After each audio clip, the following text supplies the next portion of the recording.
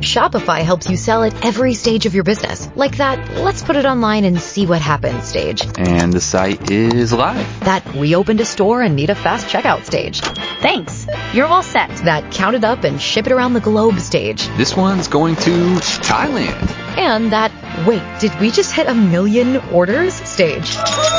Whatever your stage, businesses that grow with Shopify. Sign up for your $1 a month trial at shopify.com/listen. Brent Martineau. You see him every day on CBS 47, Fox 30, Action Sports Jags. Austen Lane. He's a former Jag star and current MMA fighter. Broadcasting live from the Anajar and Levine studio. This is Action Sports Jags on ESPN 690 and ESPN690.com. Oh, yeah, it is here. Happy football season, everybody. Jacksonville, Florida. There are some players at Jags headquarters. Really have been some players for the last week or so, including Yannick Ngakoue. And now the rookies and quarterbacks have reported, and they needed to be here by today. Next up, the veterans on Wednesday, and then they'll hit the field. So you know all about that. We've been talking a lot about that. We've been hyped for it, can't wait for it.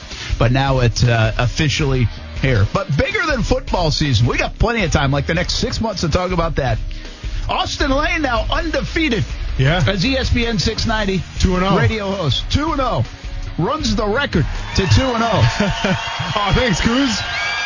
Right on time for once, too, man. Appreciate it. Coos, did you break up a wedding this weekend? I didn't break up a wedding. I went to one. It was in Kansas City, right? St. Louis. St. Louis, that's okay. Close, though. Close to Kansas City. Did you get any barbecue? No barbecue. Missing out, Girlfriend's man. not a fan of barbecue. Whoa.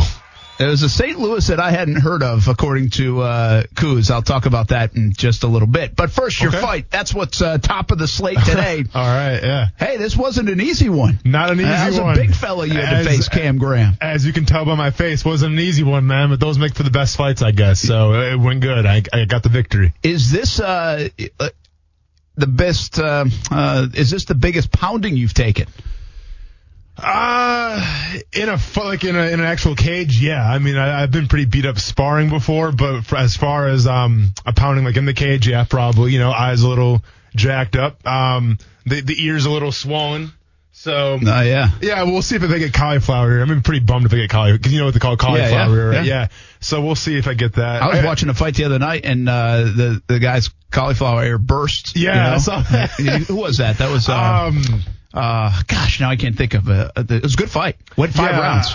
I didn't have the sound on, but I know exactly. Yeah, it was Rafael Dos Anjos, right? Yeah, Rafael Dos Anjos. And the other kid fought a great fight. Yeah. Yep, that's my expertise. Leon Edwards. No, thanks for doing some homework, man. I appreciate it. Yeah, I was watching. Steph's like, "Are you watching this because of Austen?" I was like, "Well, basically, yeah." Yeah, pretty much. Well, you know what then? Hey, but it was entertaining. I was watching golf this weekend too, so I hope you're happy, man. You think you were getting in trouble? I'm trying to mid-wedding. I mean, they're coming in dancing. I'm trying to find the stream link to watch Austin fight. Nicole hits me. I'm sitting up there with the bridesmaids. Nicole's like, "Stop being on your phone." I was like, "Austin's about to fight." By the way, I was trying to find it too, and I couldn't. No, I had some trouble. I had trouble finding it, but I was in Savannah and couldn't find it. And then Stuart clued me in. Stuart always knows how to find it, by the way. When in doubt, call Stuart. Knows what's up. All right, take us through the fight, man, because you told us on Friday there was some drama that built, right? Yeah, Cam Graham didn't make the weight. Didn't make the weight. Yeah, so there's a lot of drama, actually. So, let's go through Friday. We go to the weigh-ins, and they're early morning weigh-ins. So it was anywhere from 9 to 12. I showed up about 11:30 because didn't have to cut any weight, wasn't too worried about it. Weighed in at 243, and my opponent didn't make the weight, and he weighed in at his first time. It was 270. And then the max we could weigh is 265. He reweighed in again. It was 269. So we agreed that I would take some of his fight purse, and then there had to be a weight cap of 280 pounds the next day. So basically that means when he shows up to the venue to fight, he can't weigh more than 280. So that's what I had to go on. And then that night I actually got some really horrible news. Actually the next morning. So around 2:30, I get a text message from my dad. And long story, but me and my dad don't really talk that much, all right? And I saw the text message, basically said that my uncle, who was battling cancer, passed away. And my uncle was a guy I was super close with. Out of the dad side of my family, really my uncle's the only guy I actually ever really spoke with and everything. And my uncle was a big supporter when I played football, even in college. He'd come to all my games, and he was a big supporter and MMA as well. So found that out at 2:30. Needless to say, didn't do a lot of sleeping after that. Yeah. So sorry to hear that. No, I appreciate it. Yeah, it's kind of a rough ordeal. It's cancer, man. It's a rough thing, you know. What are you gonna do? But been battling a while. He'd been battling a little bit, you know. And I guess it's one of those things where you're kind of naive because I grew up with him, so I knew how tough he was. I'm like, oh yeah, he'll beat that, no problem. And unfortunately, it didn't pan out that way. But obviously, I miss him and I love him very much. But so I had to deal with that. So woke up at 2:30, didn't go back to bed until about 6:37. Woke up about 2 hours later and just not in the best headspace. And keep in mind, my mom was staying at the same hotel I was, so I saw her the next morning. Didn't really want to talk to her about it just because, you know, I didn't want to get into that whole thing, especially with a fight coming up. I mean, as selfish as that it may sound, I would want to stay focused and everything. So we didn't really touch on it too much. Got to the venue, you know, and I was in an okay headspace. And at this point, we got to the venue around 5:30. My opponent, like I said, had a 280-pound weight cap. And it's not my job to weigh him in, so I didn't really care. I'm focusing for the fight now. And my coach, wanted to just see him weigh in, and apparently he weighed in earlier without us seeing. And my coach was like, okay, just weigh in again and we'll make sure. Well, this time when he weighed in, he was like 288 pounds.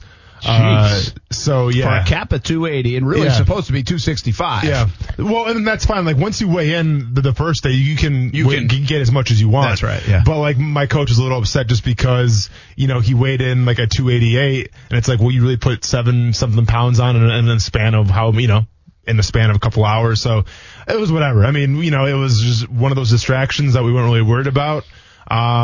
So by the time that the fight started, I was in the cage. Listen, I told you on the show, I think it was on Thursday, where I kind of said I had an idea where the fight was going to go, once I saw how he would act and everything. What I didn't anticipate was him taking me down because of all the footage that I've seen of him, he wasn't necessarily the best guy on the ground. Well, dude was working on his wrestling a little bit and his grappling because he actually tripped me and took me down. And usually when I get on my back, I can put somebody off me. This time was probably a little more hard than I was used to. Oh, you're giving up 45 pounds. He's leaning on you. That I was accustomed to. So, I was stuck on the bottom a little bit, took a couple shots. I kind of have a bread and butter of some transitions that I'm not going to bore you with jiu-jitsu talk, but basically I set him up with a submission on his arm. He countered that, and I knew once you counter that, then you can try to transition where I'd be on top. That's exactly what happened. So everything we worked for there went fine. I was on top then, ground and pound. The bell rang end of round one. Go back to the stool. I'm feeling fine. You know, I'm feeling good. I can tell he's starting to get a little fatigued, a little winded. Second round comes out. I throw a couple kicks at him, try to stay long. But of course, me being the opportunity guy that I am, I go in and try to beat him up on the inside. Hit him with an uppercut. He came back, landed a couple shots on me. And then, I went for a takedown. Didn't work out too well. He landed on top of me. I countered it again and then finished up with some ground and pound. I ended up winning the fight, in the second round then. But I mean, it was a battle back and forth, you know? I mean, I took some shots, and especially being on the bottom, it's one of those things where it's like, all right, you just gotta wait till the opening presents itself. And you may have to take some shots in doing so, but it's okay. And that's what I did, you know, and, it was a good learning experience. A lot of adversity. Then obviously after the fight, then I just kind of, was super emotional and kind of just lost all control. And gonna be honest, kind of bawled my eyes a little bit, you know, so I gave a shout out to my uncle, on the microphone and everything. Sorry, didn't give ESPN 690 a shout out this time, unfortunately. Uncle John's more important here. Yeah. But, man, it was a great win. I got to share with my family that was there. That was cool. And, the show goes on. So, man. did the fact that you took as many punches as you did, though, I mean, and you felt it. Oh, yeah, I felt it and you're still time. feeling it probably. Yeah. Is that almost a good thing, though? To Absolutely. be able to take, because you kind of excited. Because you can get, like, you always talk about it, like in the heavyweight division, it takes one punch. Yeah. Right? Yeah. But you took more than one punch. Yeah. So, it was funny. Like after the fight, after I gave my speech or whatever, I go up to my coach or one of my cornermen. I'm like, dude, is my eye bleeding? He's like, yeah, it's a little swollen, man. I'm like, nice, because like that's really the first time. And listen, I mean, I've had losses before, but out of those losses, it was just a one-punch thing where the guy kind of loaded up and I got clipped. This time it felt pretty cool though, because I actually have something to show for it. It's actually like I've been in a fight. I'm gonna be honest, man. So that was pretty cool. There is that element now. Be honest, if you're though, like in high school and college and you're chasing the girls, and you get like dinged up, you get something, especially in the face. Like it becomes a bit of a badge of honor. Oh yeah, for sure. I know you're in a different part of your life right now, so I don't really care. But I get what you're saying. Yeah. Right? I mean, it's a little bit of a badge of honor. It is, like, man. I wanted you to come in here with the Rocky glasses on. See, my mentality is like, get through the fight with as little getting hit as possible. Yeah, that would be me too. I'd like to that's stay the pretty, point, or usually. as pretty as I can be. Yeah, that's the point. But you know what? Like, I mean, I kind of felt the adversity a little bit, so I take great pride in kind of coming back, because there's a little bit where I was against the ropes, as they say. Were you close? No. I mean, like, as far as like consciousness, I was fine. I knew I was taking damage, and as soon as the ref said like you guys start fighting back, I'm like, all right, I better get off my back and start doing something here. So he actually said that to you? Yeah. So I heard the ref, and it was cool because I could hear my cornerman and everything too. Like, you got to get up. I'm like, all right, cool. And my coach is super impressed with how I responded to all the stuff that he said to me. It's amazing. I mean, we fought in this bar called the Moon. And maybe like a couple thousand people there. I'm not sure the exact. Not your typical bar fight. No, not your typical bar fight. But it's amazing through like all this screaming, and the only guy I could hear was my coach. It's kind of funny how you can kind of zone it pinpoint him out a little bit. But I will say this though, the next morning I was sore. Like once that adrenaline wears off, I'm sore, and I was a little swelled up and had some, I had some cuts and some blood. So like walking out around in public, people were kind of looking at me a little bit. And then like last night, me and my wife, we went to dinner and like probably got some looks there. Like, is everything okay at home? Like, stuff like that. So I had to take that into account. But yeah, overall, it was a good experience. That's good. One last question for you. Yeah. Was this guy better than you thought? No. Better? No. Cause I knew he was tough. I don't think he's ever been finished before. So I knew he was going to be tough. Way more than I expected, I'll say this. I mean, I don't take any opponent lightly, regardless of their record. And, this guy was 2-0. And according to some people and some websites, actually ranked higher than I was. So he was up there in the rankings. So no, I didn't think he was going to be a slouch by any means. I knew he was going to be legit.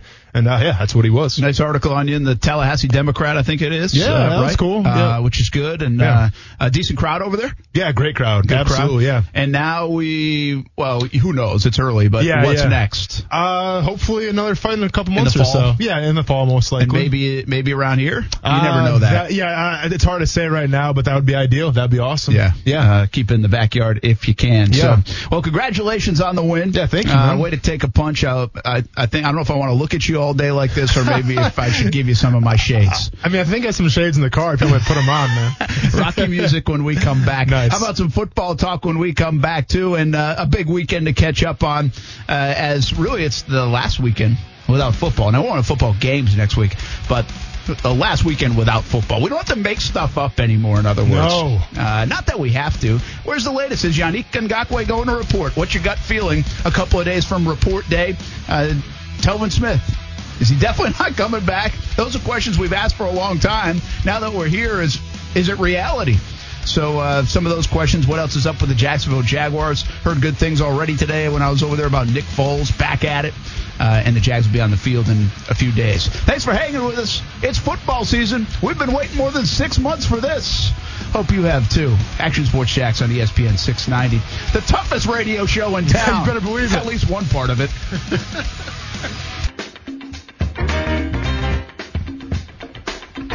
Hey, hope you had a good weekend. Shane Lowry, the Open Championship winner. There was really not a lot of drama there, although finally we got a little weather on Sunday. So I would say the most boring major of the year in golf, and now it's over. But did you see some of the video of him partying?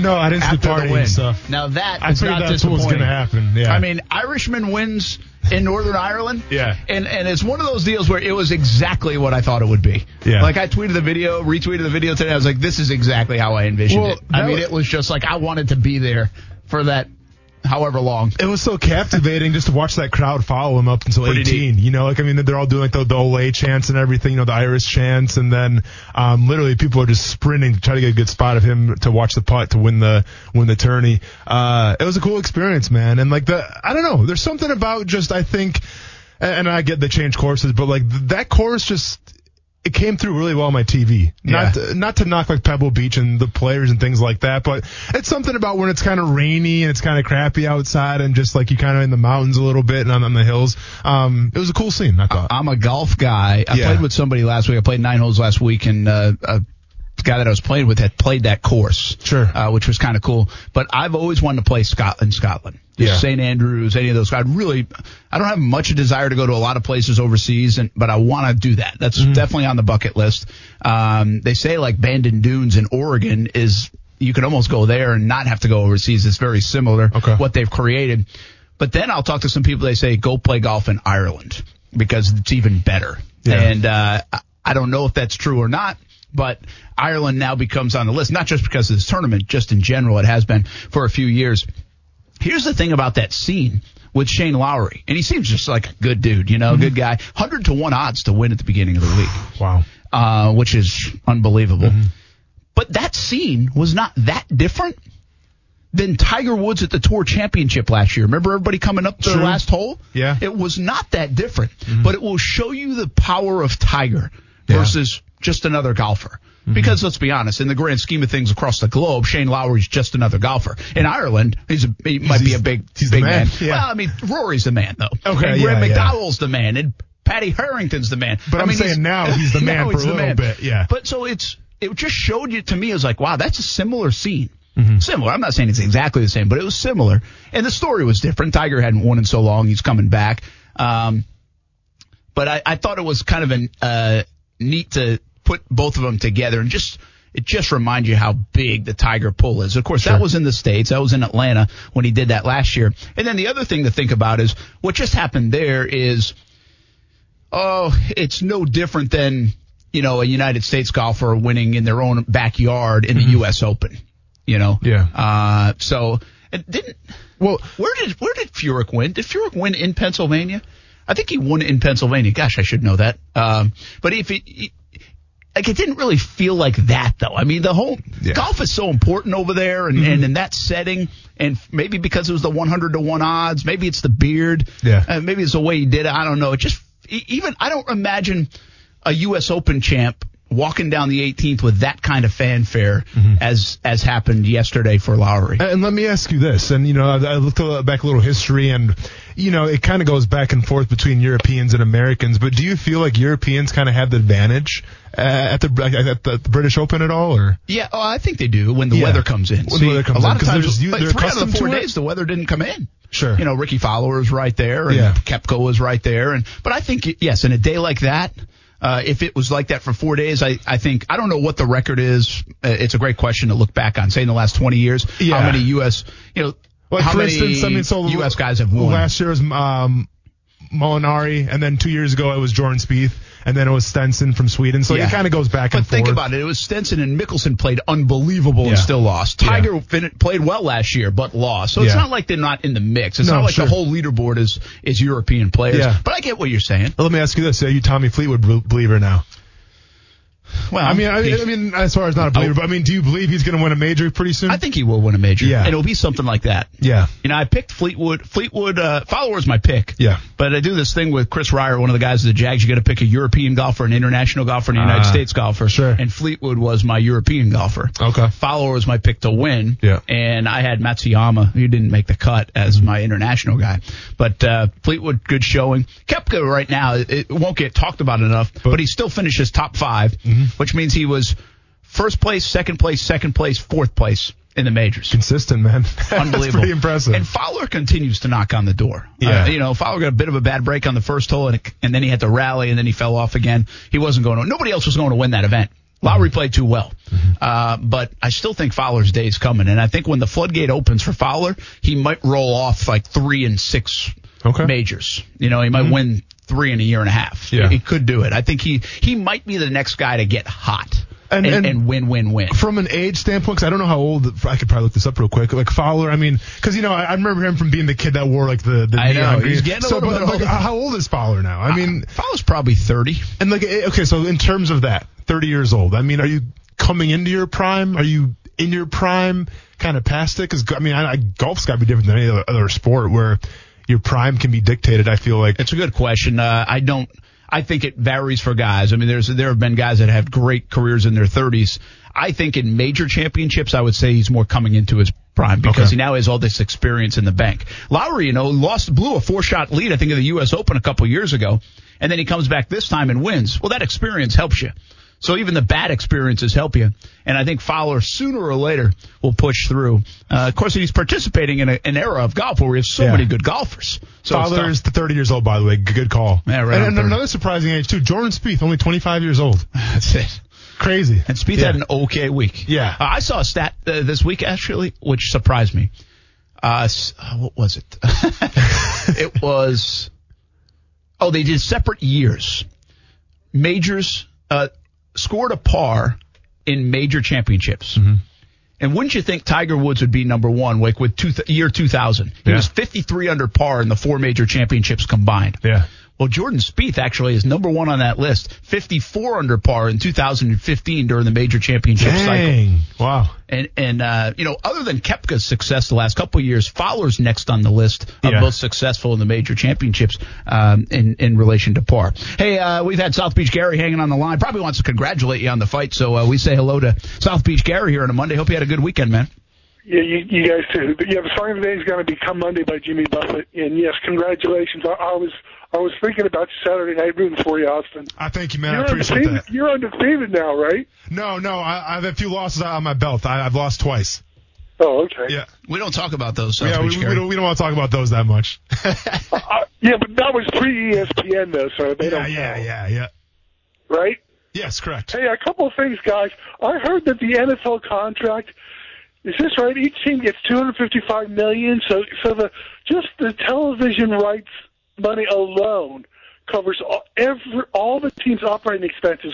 So everything they get from ticket sales, suites, whatever, souvenirs, vendor money, whatever, all of that's going to be profit. Plus, I guess, a few million left from the That's not a bad way to make a living. It's a hell of a business. Yeah. It's unbelievable. Listen, there are thoughts, and this is somewhat of an erroneous thought because of the context, but in terms of dollars, it's not, I don't think. They would make money if you own an NFL team if you never sold one season ticket, if you never sold one ticket, because of what you just said. The TV dollars cover it. Yep. Now, that's not a business model that anybody wants to. Which is why they can survive a strike and the players can't survive a strike. Absolutely. Yeah. And by the way, an owner that can survive a strike because most of it, they have other means. And also, they're not like playing in their prime like players are. A player who's 25 years old sits out a year. Well, that's one heck of a year that they have potentially on the football field, and their earning power in the NFL, I mean, most of the time is 3 to 4 years. At the high end, it might be a dozen years. So each year is so valuable to a player. Right, and quickly, one other thing, guys. I don't know if you guys discussed this, but during the SEC media days, and Saban's blaming Kirby Smart for wanting to go on the way out. He's the head man. He gets the big money. I never saw any fans like Alabama. Every time they've lost, whether it be a championship game or all the way back to that, again, remember when they played Utah in the bowl game? Well, we didn't care about that because it wasn't a national championship. They never give the other team any credit at all. They got taken to the woodshed by Clemson, okay? Yeah, they did, and I think that's part of sports. How about sometimes giving them a little bit of credit? Yeah, I'm sure along the way they have. Thanks for the call, South Beach Gary. Appreciate it. I'm not all fans, but a lot of them, Brent. Yeah, I get you. I got a reason for that, too, I think. Thanks, guys. Or at least a follow-up to it, not really a reason. The one thing about last year's Alabama team that people don't want to talk about, but I remember talking about going into the playoff cycle, is they had played nobody. Yeah. Go back to last year. Take a look at it. And I wasn't reminded. I was thinking of this the other day, and I was like, they played nobody last year. Even the teams that looked good on their schedule, they weren't very good. I mean, look at the rest of the West and how it shook out and some of the teams in the East. And it just – now, they beat Georgia. Georgia was a somebody. So they got that win. And then to get to the championship game, obviously. So they still took care of business. I'm not saying, I thought at times they were undeserving of getting in the Final Four. But throughout the course of the year. But they did. What was their schedule last year? Start off with Louisville. But Louisville stunk. It's not their fault. Arkansas State, obviously, Sun Belt, no, they're good. Ole Miss, yeah. Intriguing one is Texas A&M. They're number 22 at the time. And Texas A&M battled them pretty good. Well, but remember, A&M almost beat Clemson. True. So, that's a big win, and then they kind of crushed them, 45-23. But then you got Louisiana, Arkansas, Missouri, Tennessee. LSU at the time was number 4 when they played. That was a good win. At LSU. And that was at LSU, and they really dominated. It looked like LSU could have played for 10 years and not scored. Hosted Mississippi State when they're number 18 in the nation, beat them 24-0. Then Citadel, Auburn, who was down last year. Then they played Georgia in the championship game. So, again, my point is, I remember talking a lot last year about, they beat LSU. Good win. Yeah. Outside of that, when you're a 22nd ranked team in college football, I hate to tell you, but you got no chance to win the national championship. So you're not really elite. Mm-hmm. You're an okay team. You're an above average team. You might be a pretty good team, but you're not even a very good team when you're 22nd in the country, most likely. So I was just thinking of that the other day. And my point, I think they got exposed eventually. We don't know how good they were. They were good for the Georgia game. They were good to get to the championship game. But Clemson was just a better football team. That was it. Yeah, and they proved it. But behind a freshman quarterback, listen, when that Clemson-Alabama game came around, I thought for sure Alabama was going to have Clemson's number. I'm like, there's no way a freshman quarterback's going to come in named Trevor Lawrence. But that's because of your respect for Saban. It's a blind faith. It's a blind faith. It's Belichick-like. Yeah, and listen, I understand that Saban may come across as not giving Clemson any credit at all. I think that's kind of the environment, kind of the culture that he's instilled at Alabama, where it's like, if we take care of ourselves, we do our job, no one can touch us.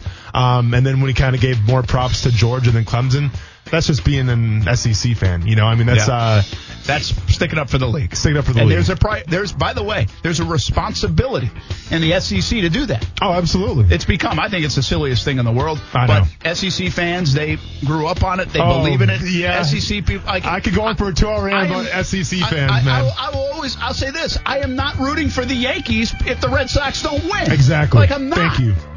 But in the SEC, it's like, I hope they win. What are you talking about? Yeah, I know, bro.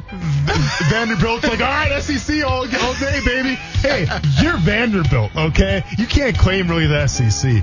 No offense to all the Vanderbilt fans out there listening right now. No offense at all. No, none. Hey, let's talk a little Jags when we get back. We'll have more college football in a bit in my balling and falling segment. All on the way. Action Sports Jax on ESPN 690.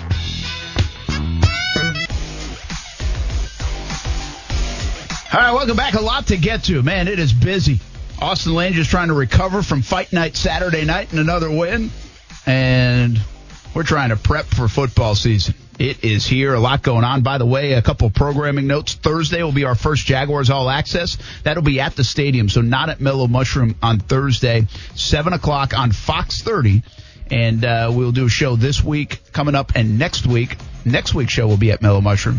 And then we're going to take a little bit of a hiatus because there's so many preseason games on Thursday nights this year, and then we'll pick it back up. So we'll keep you posted on the schedule for Jaguars All Access. That's coming up, the debut show of 2019, live from Jags headquarters on Thursday. That one is closed to the public, so I don't want to mislead you on there. But we hope you come out to all the rest of the shows, just not this first one on Thursday night. Also, 1st and 10 training camp we will have on TV side, CBS 47 and Fox 30, 11:15 every night of training camp during the week, Monday through Friday. That starts on Thursday. So we have got a ton of programming. As I always say, on the TV side, more programming probably locally than anybody in the country. And now we add in ESPN 690, some fun stuff we're doing with the high school. We're going to have a high school game of the week on ESPN 690. We're working on that. High school media days coming up next week. I talked to some high school coaches today. They're all gearing up and getting ready for when players report, I believe, next week. College players reporting over the next few days and into next week. So there is a lot happening. And we love it. It's really a fun time around here in the Jacksonville area, of course, because we love football. Speaking of reporting, Jacksonville Jaguars, quarterbacks, rookies report. Josh Allen, first-round pick. He is there in the building. Nick Foles, the big acquisition at QB. He is there. And so many people now trying to guess, what does it all mean? Where do the Jags fit? I think Kuz tweeted something out on Get Up this morning saying they could go worst to first in the AFC South. You know, that's not unfathomable. I mean, that's not like this, big hot take. Listen, picking the Jags is risky, okay? Picking the Jags to win is risky. Picking the Jags to lose is a safer bet. I mean, history, that's the trend. I mean, over the last dozen years, it's been a safer bet. I'm not knocking them, I'm just saying that's what it is. And they've been more disappointing than, good. Yeah. So I think it's a little bit, it might be a little bit of a reach, but it's not that far of a reach given the landscape of the AFC South. And it seems like, there's always like that dark horse pick. And going into the 2017 season, it was the Jacksonville Jaguars. Everyone was saying how they were going to play beyond their record and, go to the playoffs and make some noise. And that's exactly what they did. And then it seemed like the next year, the in pick was the Jacksonville Jaguars. Oh, yeah, they're definitely Super Bowl bound with that defense and everything. They just barely lost to the Patriots, and you saw it all fall apart. I just think this year with the AFC South, I can't remember a time. And listen, like one would say, the Tennessee Titans, they shouldn't be favorited or they shouldn't even be picked to win the division. But the Titans have beat the Jaguars the past 4 games. The past 4 times they've played each other. So it's hard to count out the Titans right now just because they've had the Jacksonville Jaguars number. So it's really up for grabs, Brent. I'm going to be honest with you, man. I think for the in pick this year, it's funny. I think it's the Colts. It seems like everyone's picking the Colts. Well, it seems like the Colts and the Browns. But for the AFC South, whether it's Andrew Luck of how he's performing or just, I guess, signing Justin Houston on defense now and adding some pieces there, it seems like everybody's really in on the Colts and everybody's really in on their last draft this past year as well, which, I mean, it was a decent draft. I'm not ready to write it as one of the best drafts in Colts history or anything like that, but it seems like the Colts right now are the favorite to win it. I think, they have to be because of the quarterback spot and because of some of the young talent. But also, people are talking about the Colts like they were talking about the Jags last year, like you mentioned, and how do they handle that? They're a young team. Outside Luck now, they got some, obviously, experience at the top, but even Frank Reich as a head coach, how does he handle it? There's a lot of – listen, it's the NFL. And I said this on Friday. I said, for the first time in a long time, I feel like the Jags are starting off where most of the teams in the league start off. And that is as kind of an 8-8 type of football team where you could see them go 9-7 if things go well, 10-6. Yeah. Or they could go 7-9 or 6-10. I don't really see them as an 11 or 12 win team. And I don't really see them as a 3 or 4 win team. So they're kind of with a big grouping in the NFL, which I would say probably 24 to 28 teams sit in the same spot because it's just the way the NFL works. My question to you is, I was having a conversation today, and I thought this is interesting. Are the Jags better on paper this year than they were in 2017 when they went to the AFC Championship game? I just posed that on social media. And it seems kind of bizarre, right? Because you say, well, they went to the AFC Championship game. Nobody's predicting them to go to the AFC Championship game this year. Well, nobody really predicted them to go to the AFC Championship game that year either. Yeah. So they got on a run. Things went well. But are they better? Are they better up front? I think most people would say they're better at the quarterback spot. Absolutely. Do they have more talent at the wide receiver spot, even though it's unproven? Yeah. Remember, now, Allen Robinson didn't play that year. Well, yeah, was hurt. Defensively, they don't have a Pro Bowl Malik Jackson. They don't have a former Pro Bowl type in Tashaun Gibson. They don't have Dante Fowler. They don't have Telvin Smith. But they do now have a Josh Allen. They have a more experienced team. They have more experience at the linebacker spot in Myles Jack. They have a guy that I think could be a very good player in Ronnie Harrison, probably better than a Barry Church. They have Foles and they have Leonard Fournette, who all things considered should be better than he was that year. You would think. Yeah, because he's coming into his prime. D.D. Westbrook should be better. Yeah. They're better probably. Are they better at the tight end position with a guy like, were they any good in 2017 at the tight end spot? Mercedes had a nice year, but were they any good? Mm-hmm. Ben Koyak was there too. Yeah. Man, that's actually a great question. I think it's more of a boom or bust this year because it all falls to me on that wide receiving core. Can people shine through that depth right now? Because if you look at them on paper, yeah, there's some guys that have potential, but potential doesn't win you football games. Like talent and cultivating that potential does. So if they can do that, I'm all for it. They had Yeldon, and who's the other running back at 2017? Corey Grant, Yeldon. On 17, did they still have Chris Ivory? Okay, it might have been Ivory too as well. That's what I'm thinking of. And listen, and when we get back from the break, we can talk about it a little more. But the biggest question on offense to me is that running back position and that change of pace back. And I was campaigning to bring this guy in, and this is back when you're on break for vacation, Brent. But I was campaigning. I was stomping, kind of like you were doing for Antonio Brown. I was talking about this one guy who ended up getting signed this past week. So he's not coming to the Jaguars anymore, but I think the change of pace back is big. And guess what? I actually did some research today, and I'm going to tell you why the change of pace back is huge. That's interesting. That's a deep dive if that's one of their bigger problems, in my opinion, but I'm interested to hear it, and I also want to get your thoughts. Do you think Yannick Ngakoue will be here with a contract? Is it coming soon?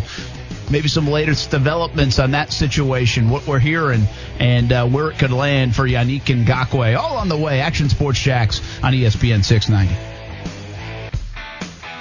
Hey, you can watch Action Sports Jax on the radio side on ESPN 690 on all the video feeds, Twitter, Periscope, Facebook, YouTube, Twitch. We are there all the time. So go check it out. Jawan Taylor in the building today for the Jags reporting. And it will be interesting to see what he does. Can he win that right tackle job? What will they do on the rest of that offensive line? Really on the outside, both bookends, Cam Robinson and whoever they use at right tackle. Very interesting parts of the offensive line for the Jacksonville Jaguars. Of course, Magic Whiteboard is out on a Monday. What you got? Kuz, come back here and talk Marvel with me a little bit. I got Marvel just slamming on DC right now. What does that mean? I know there was something announced at Comic-Con. It was Comic-Con, Brent, which I'm bummed that we couldn't broadcast from there. Maybe next year. Yeah, somebody had a fight. I mean, we're ready to go. I'm sure we were.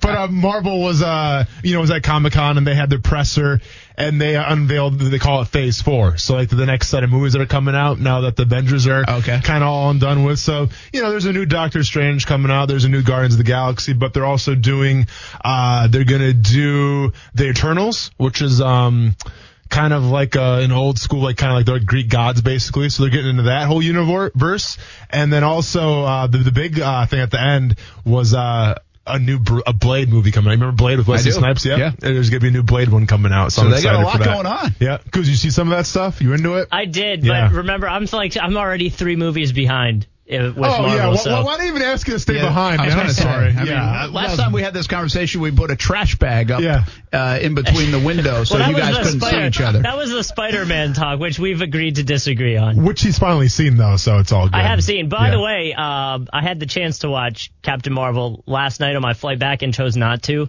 I watched Glass instead. Oh, Glass. Wait, which the one with Mr. Glass? Mr. Glass. Yes. Yeah. Well, that was a big mistake. Yeah, I kind of regretted it. You should have texted me, man. I would have told you that one. You should have just done some work for the show. I didn't have any Wi-Fi. You don't have Wi-Fi. Just put some of your thoughts on. Well, speaking of work for the show, though, that's all I was doing today, Brent. I was trying to help us out, yeah. Hey, Hunter Crane, the good buddy of the show, says this: upgraded at QB, OL, and DL. Fournette needs to stay healthy, but I would say they have a better roster than they did in 17. If these 2 questions are answered, they could win the division. 1, who is Nick throwing the ball to? Fair question. Yeah. 2, can Wilson and Harrison avoid giving up explosive plays? I think that's one of the big question marks nobody's talked about. How will Jared Wilson, and Ronnie Harrison do back there? I think Ronnie Harrison has a chance to be a really good player, but the experience level of Gibson and Church back there a couple of years ago especially, and then Church died off last year in terms of what he was able to produce. But Gibson is a good player, I think. And what can Wilson at least play a solid free safety? And does Harrison take a step? I think that's a question that we'll get into, but it's been overlooked, I think, by the Ngakoue talk and by the Telvin Smith talk and by all the offensive talk. But you deep diving on the running back situation. I am. You're concerned on the change of pace back, and you've talked about this for a long time. They did not really address it. Now, listen, last year they had a guy like Corey Grant who they could do different things with. He gets hurt early in the year. The whole running back room gets blown up in the offseason. They go out and get a couple of veterans in Rawls and in Blue. They get Benny Cunningham, and they draft a guy in Armstead who also seems like a pounder. I mean, they just feel like they're going to come back at you with bam, bam, bam, bam. Yeah. So to your point, they really don't have that change of pace. And keep in mind, Yeldon was a very good third down back. It got muddy on Yeldon toward the end of the year, but he was very productive as a third-round back. So I think you raise an interesting question. Well, and let me ask you this. If you look at the roster right now between Blue, Rawls, Cunningham, Armstead, who's your change of pace back? Or do you not really have one? I mean, is it just going to be pound the rock time?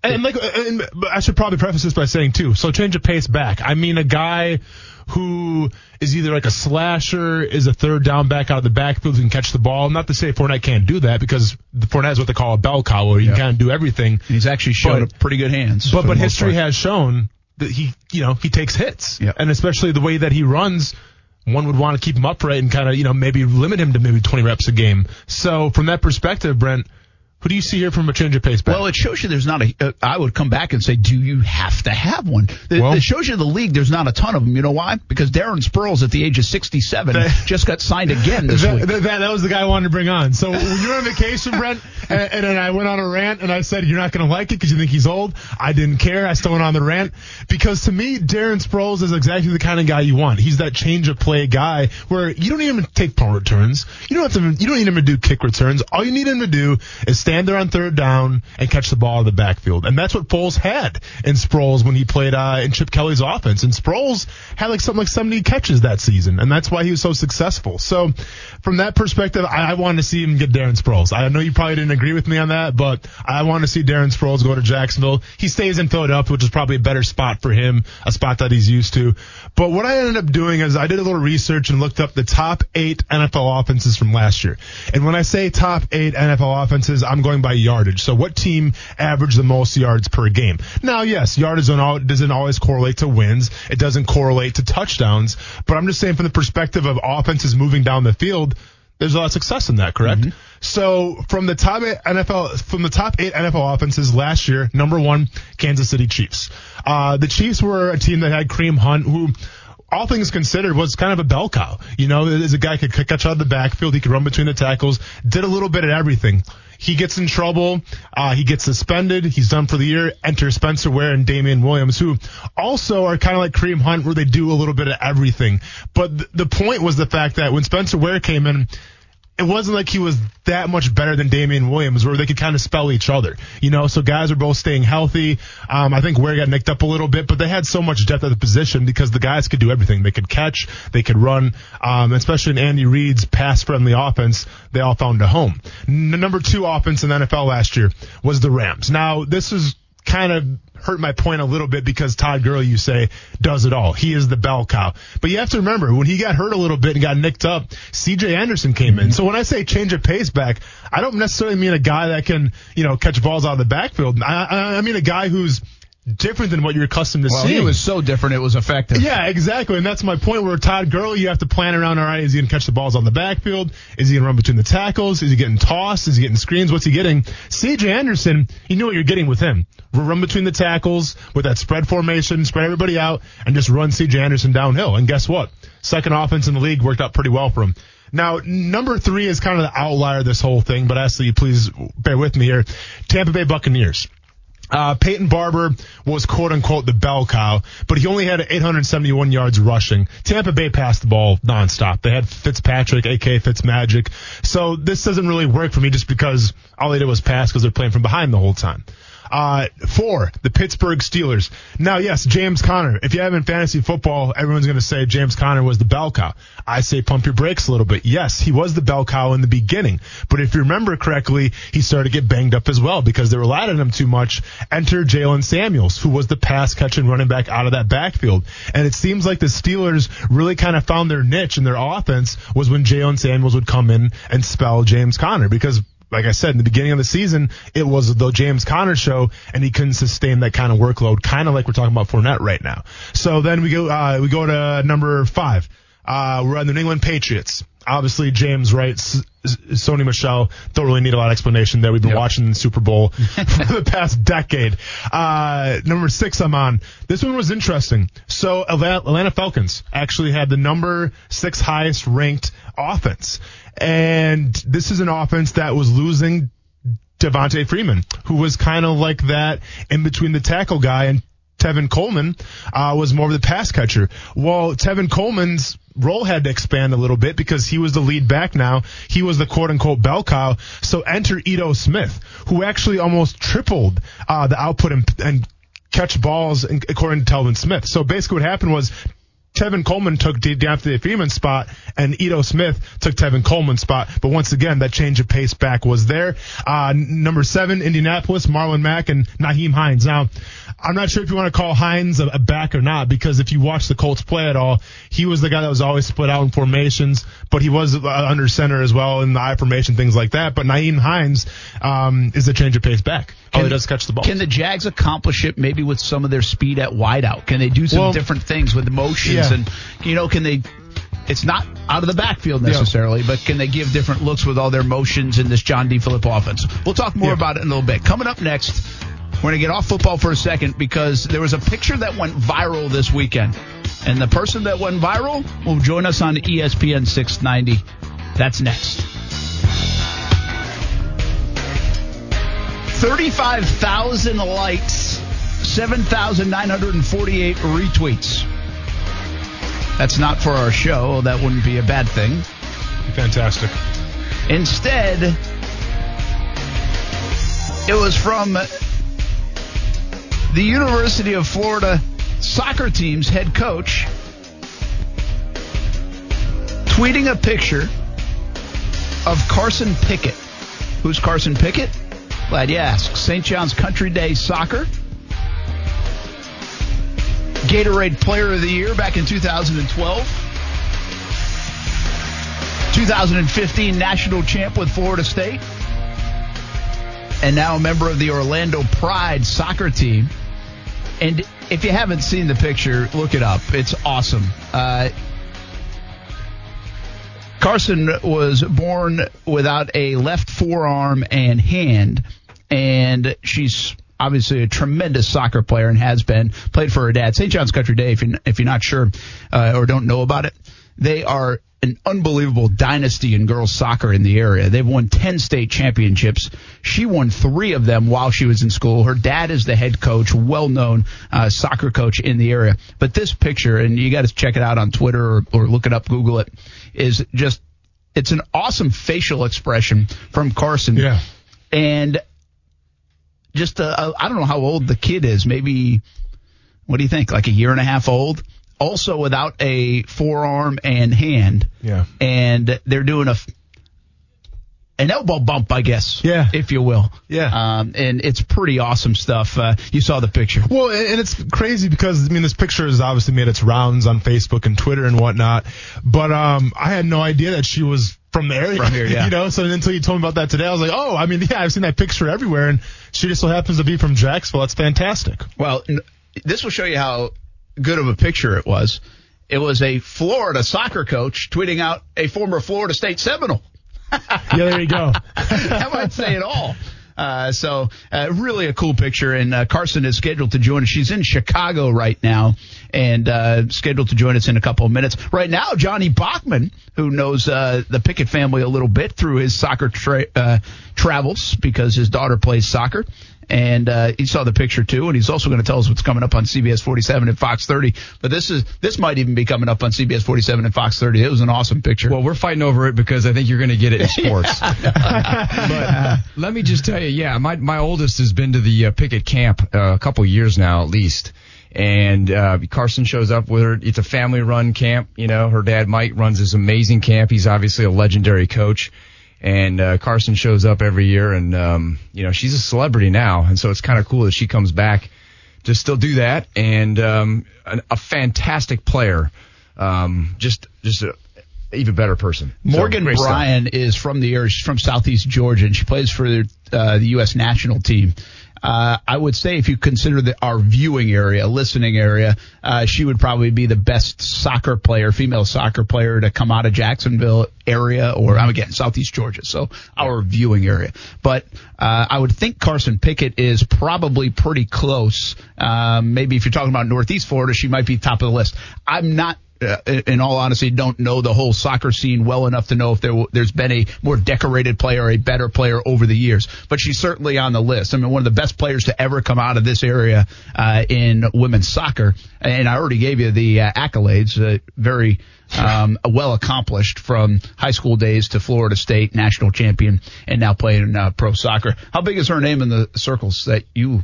Well, I mean, the Pickett name in general is as big as it gets, and she's huge. I mean, again, I'm not an expert either, but I can tell you, it just speaks to who she is. When I reached her today through her dad, she was, of course, excited to do the interview. I forget her exact words were, but just so I'm really looking forward to hearing from her and picking her brain a little bit and all that. But I can tell you what we're working on for 5 if we're still waiting for her. Yeah, we're trying to track her down. She actually called in a few minutes during the break, and now we're trying to get back with her. She's in Chicago. Story of live radio, right? That's right. But that's all right. We'll continue to talk about her. What you got coming up tonight in about an hour? Yeah, coming up, there's a couple of really big stories from the weekend that we're still working on that are really just remarkable. We had those 4 inmates, the teenagers who escaped. I shouldn't call them inmates, but they escaped from a juvenile detention facility over the weekend.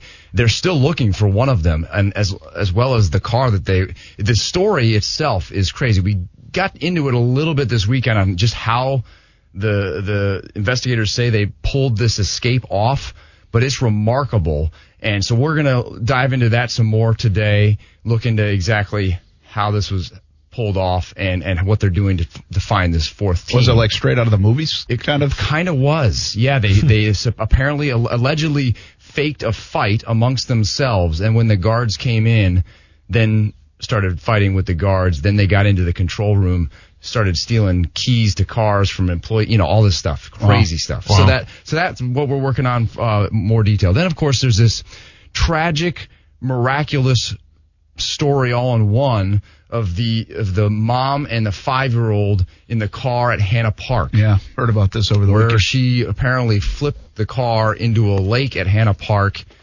Mom dies, but miraculously this 5-year-old girl found a pocket of air inside this water-filled car, and she was rescued by a deputy who was able to, free her from that. So that's remarkable. And so we're looking into, a little bit more about how this could have happened. And we're investigating to see if there's any liability there with signage that may or may not have been there. All kinds of different things that we're looking into on that particular story as well. And then, of course, you can't ever rule out the tropics. Our good buddy Mike Burrish is tracking something down in I guess that'd be the southern coast of Florida that could become a tropical depression or something. Yeah, and he basically said this isn't going to be anything serious to worry about. It's going to be rain either way is pretty much what he's saying. But then he's got some other stuff he's looking at that's brewing as well. And now we keep an eye on the weather. Of course, the Jags will be out on the practice field on Thursday, but they have the flex field if they need it, but they also are starting pretty early, so they should avoid anything late in the afternoon. Mm-hmm. I was actually talking to Ian Shields, a JU Dolphins football coach. They go early in the morning too, just for that reason. In the month of August, they tries to get his players fresh, like to start the day before they're going to class and everything. But then they don't have the indoor facility, so it's the good way around late July or in August to beat the afternoon thunderstorms. True, is to get going early. And the Jags are going as early as I ever remember. Now, I've been here, this is my 12th one, so maybe back in the day they went earlier. I don't remember them going at 8:40 in the morning.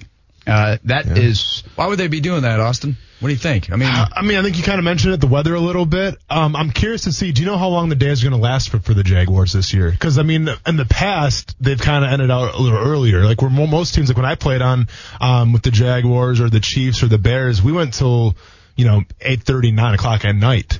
And then we go back to the dorms or the hotel room or whatever. From what I was told the past couple of years, the Jaguars actually got out like around 6 o'clock.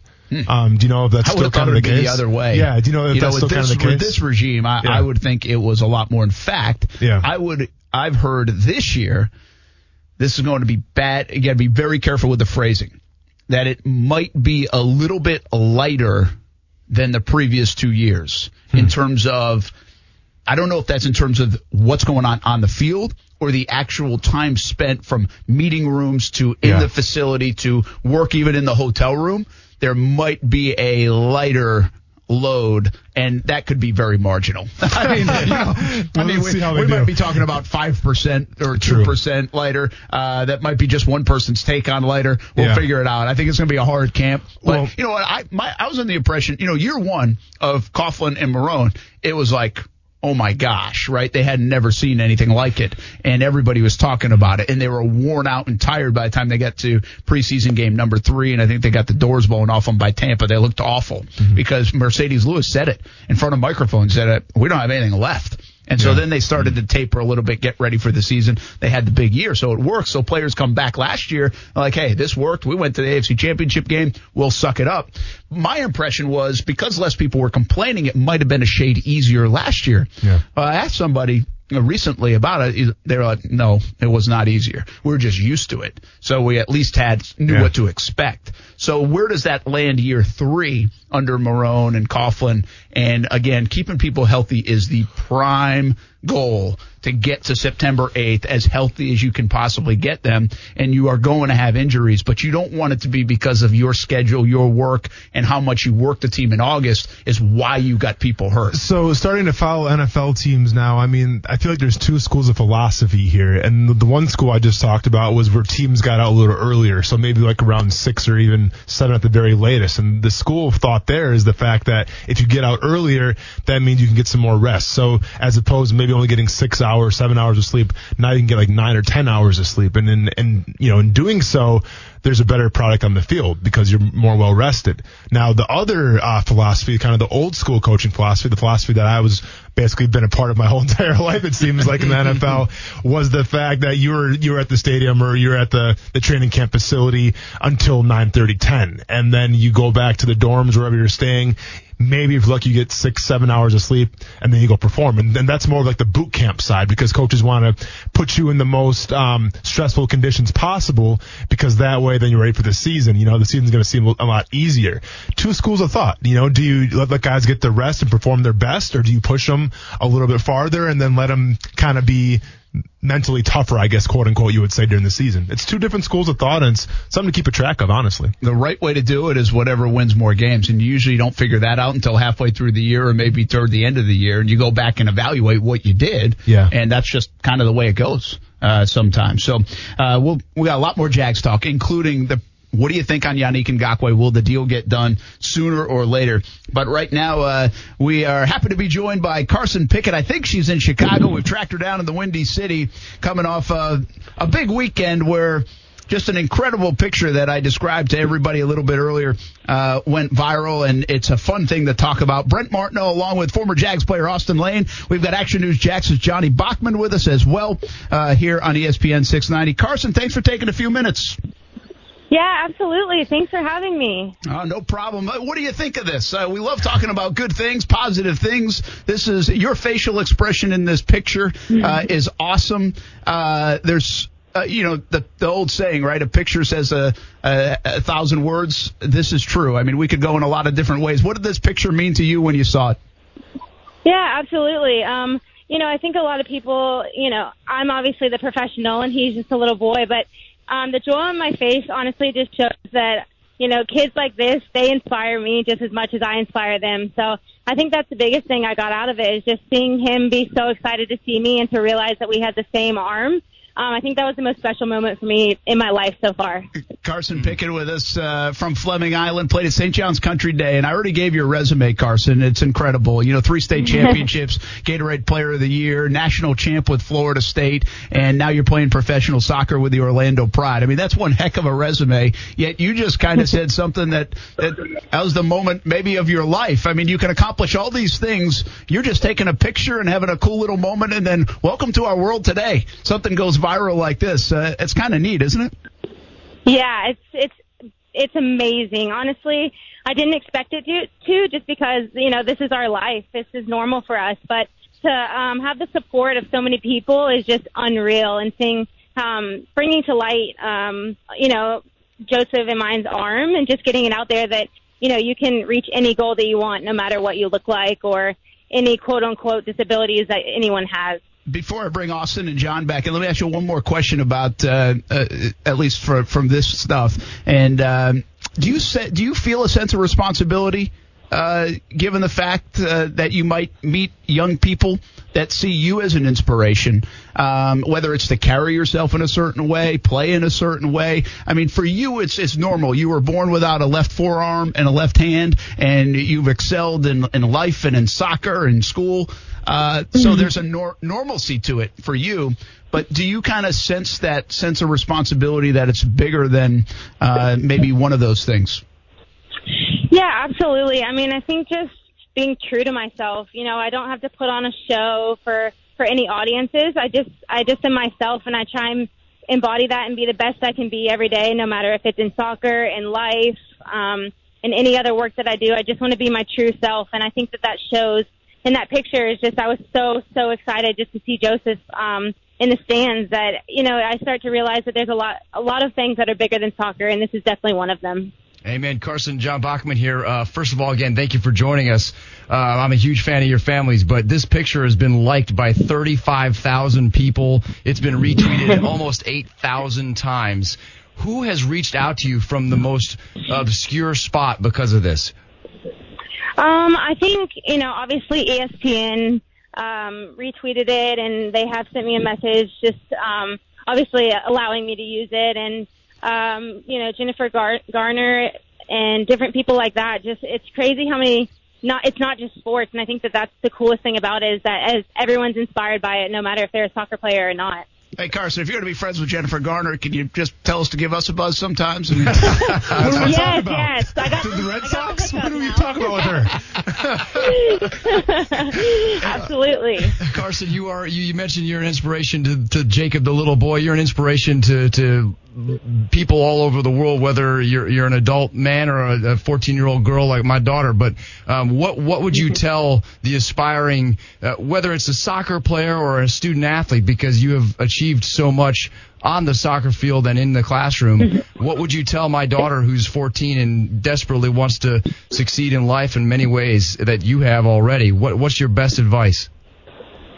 Honestly, my best advice is, it sounds cliche, but just to follow your dreams and never ever let anyone tell you that you can't do something because of the way you look or anything like that. I think just not allowing anyone to diminish you as a person, no matter your skills in your work or on the soccer field. But I think that's been the best part about my journey so far is I've been realizing what my true self is and how I want to be outside of soccer, and then soccer shows for itself.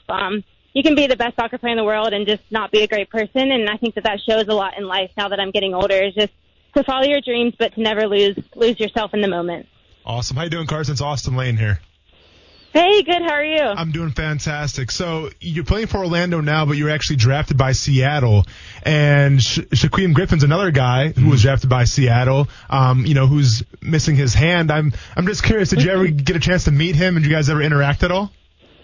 No, we have not met yet. That's hoping that's going to happen at some point. Just honestly to talk about all the similarities and differences in our arms and in football and soccer, and I hope that's going to happen at some point, but we have not crossed paths yet. He's a Florida kid too, right? He's from UCF South. guy. Yeah. And we just did an event with Shaquem. Yeah. This past year. He's that's awesome. Unbelievable. He did it at Daly's place here in Jacksonville. Well, and if you guys have something in common, I can tell from the get-go. I mean, it's the confidence that you guys have, and where's that confidence come from, Carson? Is it playing for your dad for so long, where he kind of instilled those values into you? Yeah, absolutely. I think a lot of times on the field, you people can see where you came from, and they can see, who raised you, and I think that says a lot about my parents. My faith from when I was younger, just following God, and I think that's been something that stuck with me, and especially now when you see so many terrible things in the world, and just to make sure that I'm strong in my faith, and I follow whatever God sets out for me, and I think that's been the biggest turning point in my life so far. Carson Pickett with us here on ESPN 690 with Brent, Austen Lane, and John Bachman. And if you missed the picture, haven't seen it yet, well, check it out. Google it. Just a fantastic picture of Carson. And you said his name is Joseph. I don't know. How old is Joseph? Do you know? I don't know. I want to say he's 3 or 4. Yeah, that makes sense. So just a fantastic picture. You have to see it. And Carson she's from Fleming Island, played soccer at St. John's Country Day, then at Florida State, and now playing for the Orlando Pride professionally. Does this actually, your dad has won 10 state championships. Does this put you over him now from a celebrity standpoint? You know what? I don't know. In Jacksonville, he's a pretty big celebrity, so I might be even with him now. And that's okay. That's a good mantle to share. Let me ask you a big soccer question. Obviously, there's been all this buzz around Team USA and what they just accomplished to win the World Cup, the U.S. women's national team. Does that trickle down to where you're playing now at the professional level? Have you seen that even over the years? The popularity, it's so unlike so many sports. The women's sport of soccer it feels like so much bigger than the men's side here in the United States. Can you speak to that at the level that you play and what you see? Yeah, I mean, obviously, our crowds have grown throughout the years, the more popular that the NWSL gets. But I just think, obviously, the women for the national team, they're creating a massive path for the rest of us. And I think that, even if you're never on the national team, but you're in the league, and I think that's like the biggest part about soccer is that you can perform on the highest level, but they also have to come perform on league level. And I think that's opening a lot of doors for us for the national team in the future and how many fans we're getting at the moment. Carson, one other question for you. I don't want to sound premature because I hope that you have another 15 years of professional soccer, but you mentioned kind of your life outside of soccer already. So have you given that some thought? I'd love to know what your goals are regarding that. Yeah, I mean, I do. I love soccer more than anything, but there's a lot more to life, and I think for me, my next biggest dream besides soccer and the one that I'm living is to be a sports commentator, and eventually go up to I always want to be in sports. That's something that I've always dreamt about being in for the rest of my life. I don't think I can, at this point, go away from that. But I think just being a sports commentator is my next dream. Well, Carson, we can fire Austen Lane anytime. Easy now. Nice. Brent, I need the job, man. Come on now. We got a third microphone. We don't need to fire anybody. We do have a third microphone. She's got plenty of years left in her playing soccer, man. Don't worry about that. Great. Give me a couple of years. I'll be there. So, Carson, I've had some friends try to talk me into going to Australia. They said to the place I got to check out. To me, Australia is scary. You got snakes. You got wallabies. I don't do Australia. You spent a lot of time there playing in the league for Brisbane. How was it playing in Australia? And do you have any tips if I do choose to venture out there for a little bit? Honestly, it is so unbelievable that I get to play over there. I always tell everyone that it's I get to live out my dream, but I get to get paid doing it. So it's a paid vacation is what I like to say. But yeah, it's amazing. It's a great time to go over there and meet new people and to play in a different league. And, I think that helps playing year round. It helps me just because I need to be ready for the NWSL when I'm called. And, but it's an extraordinary experience just because the people over there are unreal. They make you feel like home, and the soccer is great. So you get everything all in one. What are you doing in Chicago? You going to a Cubs game or something? What's happening there? Unfortunately not. I wish. I have a week off, and I have some friends up here, so I'm just visiting and getting out of Orlando just for the week. Well, we appreciate you taking time. I know people are probably calling you left and right after seeing this picture, and thanks for talking to the hometown folks, and thanks to your dad and everybody for hooking it up. Good luck the rest of the way. Yes, thank you guys so much. I appreciate you having me. All right, awesome to catch up with you. Thanks, Carson. Okay, thanks, Carson. Guys. Bye. That's Carson Pickett, obviously a very pleasant young lady and pretty cool. I mean, again, if you haven't seen it, it's hard to picture it if you haven't seen it, but if you see the picture and then you match the interview, it kind of makes sense. Yeah. Doesn't it? You're not surprised by that smile on her face, are you? No, not at all. Really cool stuff, and good to catch up with Carson Pickett. Again, really legendary family in the soccer world around here on the girls' side. Her dad's been just so good at St. John's Country Day. They have a legit dynasty, probably not talked about enough, is what happens at St. John's Country Day. And then she goes on to have a great career at Florida State and wins a national championship and now playing professional soccer. Well, you spent, your daughter plays. I'm not in the soccer world. I'm in the baseball, softball world. Obviously, the Pickett name is big, but somebody like Carson, this will help her in terms of being out there more, and I think her celebrity, if you will. Mm-hmm. But she was probably already talked about quite a bit in the circle you travel. Well, without a question, locally, I mean, as you just mentioned, one of, if not the best out of this area. And so everybody who knows local soccer already knew her. So this and is not surprised by any of this, frankly. Well, thanks for working the story, man. Appreciate it. I had to call John up. I said, hey, what you got? I know you got to know the Pickett family. Well, sure. You got to help us get this. I figured people probably calling her all over the place. Well, you heard her. She's been busy. That's great, and as she should be. Speaking of getting hooked up, though, I got to ask you, Brent. What are you going to talk about with Jennifer Garner if she comes on the show? I have no idea. What are we going to talk about, man? I have no idea, but she hasn't had a movie in like 8 years. I don't know, but she probably has a lot of followers. She's still making a lot of money. Go ahead and retweet us. Yeah, whatever. We'll talk about whatever you want. She's doing a bunch of those commercials. Capital One commercials have lined your pockets for a long time. What's in your wallet? Yeah, Capital One, right? Yeah. See, maybe we just get a Capital One sponsor. Or we do as like celebrity guest pick. She can be one. Oh, okay. I got you. Yeah, I got you. I'm just trying to add to the Rolodex here. I was just curious, man. She might be a sports fan. She might be.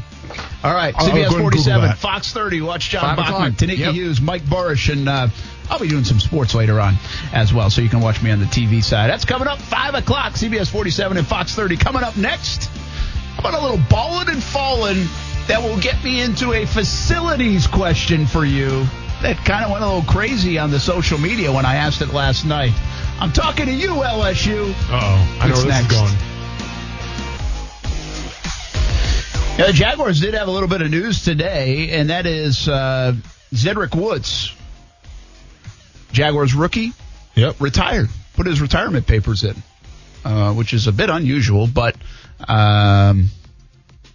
he was injured, and says he's out of Lake City. Yeah, went to Columbia High School, went to Ole Miss, and then he ran the fastest time at the Combine this year with a 4.29. So retirement, the word itself makes you think of someone who's been in the league for a long time. Yeah. But in this case, maybe there's just a better opportunity out there. Who knows what that would be? Yeah.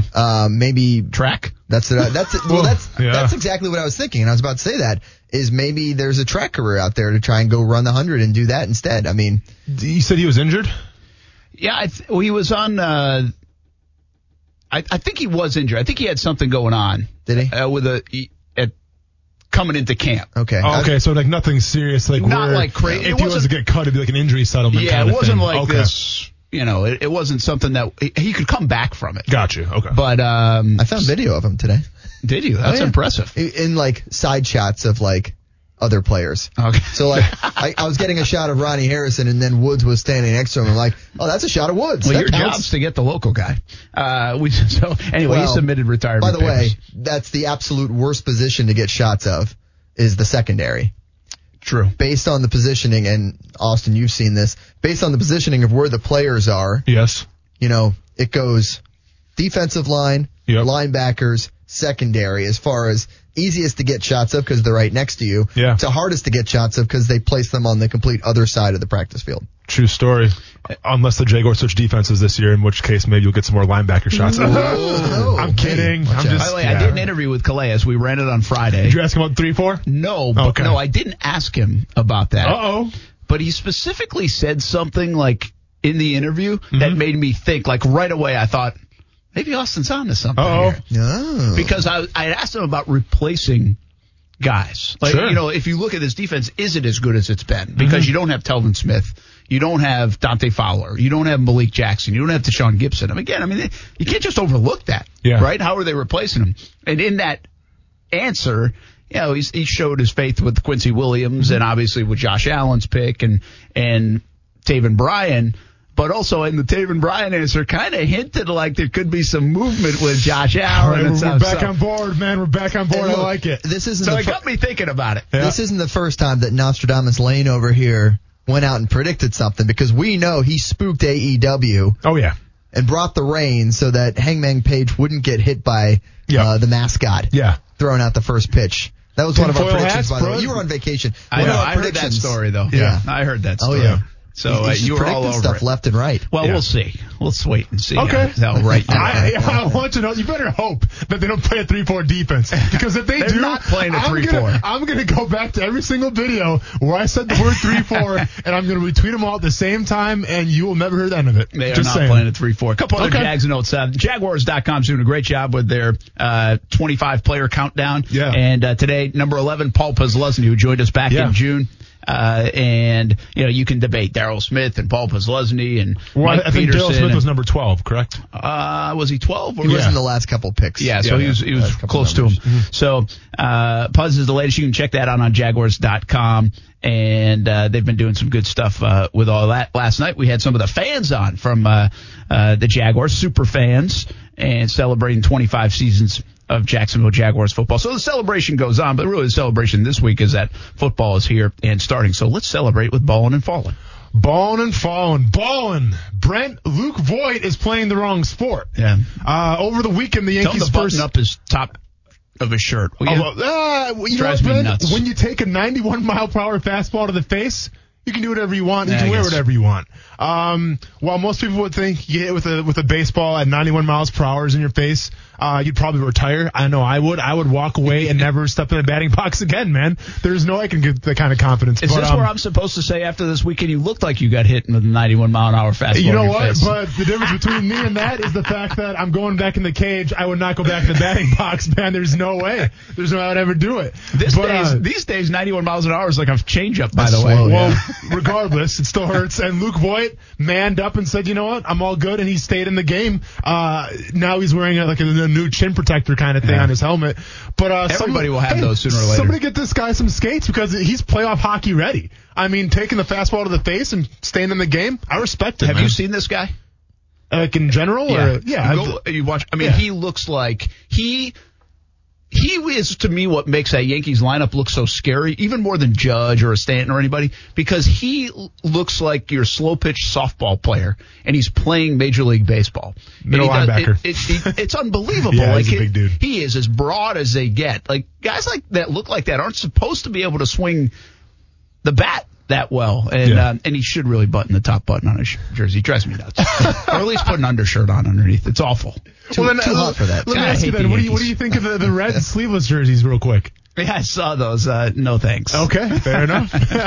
Not if you look like me. Maybe if you look like you, it would be okay. Oh, I'd rock them all day. Hey, my ballin' is, how about for a little dude baseball team out of MSA, 9 and under Red Tails, Cal Ripken state champions for baseball. They won District 2 championship, then they went to Lake City, and they won that as well. And state title for them. They will now go to South Florida to play in the Cal Ripken 9 and Under World Series. It's that time of year. You get a lot of teams in Cooperstown at 12 years old, or you get a lot of teams winning big. But this was a cool one for these guys from the Mandarin Sports Association, the Red Tails, Cal Ripken state champs. And, this stuff isn't cheap once you get to this.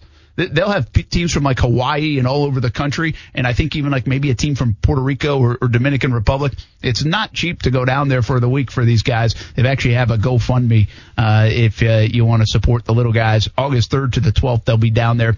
They got to raise like $15,000 to participate and try to bring home the World Series championship. You can check it out on GoFundMe under the MSA Red Tails. Head to the Cal Ripken World Series. So good luck to those guys. What you got for Fallin'? It's the story everywhere today. John Jones is in trouble again. This time for a misdemeanor battery charge stemming from an April incident at a strip club in Albuquerque, New Mexico. John Jones went on Twitter and said that he's innocent and they're all rumors. We'll wait to see what happens. But the fact that, listen, man, you've been through a lot in your career already. You failed a couple drug tests. You've hit a pregnant woman in a car and then fled the scene. He's got quite the resume on him, and just a guy from being the best fighter probably to ever do it.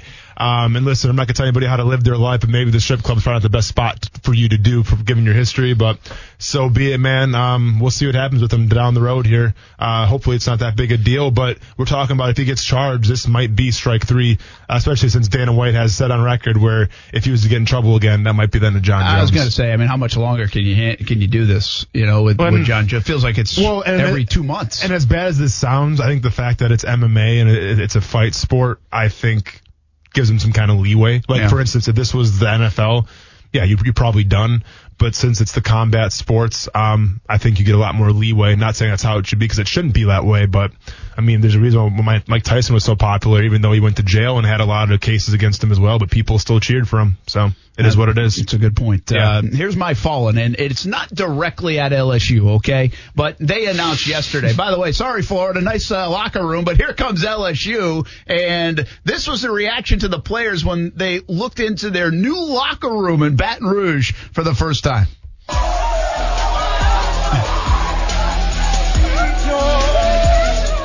loud, oh my God. Oh my, you know what it is, man. I'm sitting in my new bed. Crazy, man. Crazy. What it do, baby? That's the country. Long time coming, man. He's made his pieces. So sounds like we're at a club. I was just gonna say. Well, and have you seen the locker room? It looks like you're at a club too. Club-like atmosphere. I did see the locker room, and so here's my fallen. And I raised this question. My first reaction to this, and it's kind of like is it a little get off my lawn kind of thing? I don't think it is. I think there is. I always have said this about college football, especially with all the dollars involved now. There will be a time where the bubble bursts. You know, I mean, we had a recession because the housing market got crazy. You know, it was one of the reasons. I don't know if it was the only reason, but it was one of the big reasons. You know, all the money, sooner or later, it busts. It's you can only go so far. And then on top of that, we have these conversations like Jimbo Fisher last week, like his comment. And do they actually encourage some of the behavior that they also don't like from the players? Well, this is a prime example of it. Don't you just encourage entitlement in places like this? This is a college football locker room, a tough guy sport where you're supposed to be hard-nosed, disciplined. I mean, heck, this looks like the place Michael Jordan stays in the Bahamas. So I get it. You have to impress kids. It's everybody's material. That's what it's all about. Yeah. Well, okay, but where's the point? Where is the end? You know, that's the thing. Where does it end that now you have to have this kind of locker room? I haven't checked it out. I mean, it's obviously a visual thing. You have to go see it. But it kind of looks like a first-class lay-flat seat in an airplane. In an airplane. Well, that's how I would describe it. They can actually turn into beds, so you can They make it happen. turn into beds. Yeah. Listen, the idea is great. I mean, it's a great idea. I'm not knocking the engineering of it. Yeah. These kids are never going to leave. But, like, you make up the point, Brent. Like, if you're choosing between Alabama and LSU, is, you know, whatever, Jimmy going to be like, well, Alabama's got the championships, but you know what? Beds in a locker room? I can get behind that. I'm going to LSU. Like, you just don't do that at all, man. Like, I mean, where is the line? And I don't want to turn this into a big soapbox rant where college students should be paid, but how much did you spend to get these air beds basically that can turn into lockers but turn into beds in your locker room? And then you mean to tell me you can't give it a college kid an extra couple, grand a month to pay for bills and stuff? And that's the thing. Just like the Florida locker room, this one was privately funded by a donor. This isn't coming from the athletic budget. This is one donor saying, here's $5 million because I support this team. Go nuts and make a crazy locker room. Yeah. Same thing happened with the Florida one. Must be nice. You know, we need to find some donors for ESPN 690. Can we get an ESPN 690 donor? If I don't have a TV in here by the time Shark Week starts next week, there's going to be some problems. Just wanted to let you know that right now. Well, listen, If you want to pay players, then have the donor come in and say, I'll cover $5 million to pay all the players. Yep. Yeah. I mean, you could do that too. They do already. Well, and now we're about to get shut down. Actually, you're probably right. I think this was a little ridiculous. You know, I think we're getting to a ridiculous stage of it.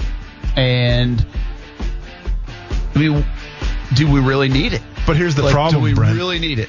We live in a society where someone's going to try to one-up LSU now. Because that's the way it is. LSU did this 3 days after Florida tweeted their new locker room. And it's only going to get worse and worse and worse because that's the state of the economy that we're living in, where you always got to one-up each other. You got to show something off. Yeah, especially with these big-time programs. A lot of money coming in, so a lot of money can go out. I'll share some of the responses. We'll get into a little bit more on the other side of this break. Action Sports Jax on ESPN 690. Yeah, you can watch us on Facebook, on Twitter, and Periscope. On YouTube, our Action Sports Jax channel. Numbers are growing. Go watch it there. And on Twitch as well. I don't know if the numbers are growing on Twitch. It's because we're not playing enough video games on there. We get some interesting characters off Twitch. Okay, that's what you do. Numbers are growing everywhere else because everybody's amped up for football season, so we're ready to rock and roll. And I want to stay on the topic a little bit more about the facilities arms race, which we know it is. And the interesting thing is the Gators have been behind in the facility arms race. They're behind again now.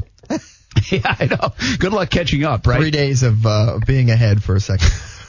Yeah, and somebody else just tweeted me. I guess now they have part of they hired an NFL chef as well. LSU did part of the $23 million renovations to another building.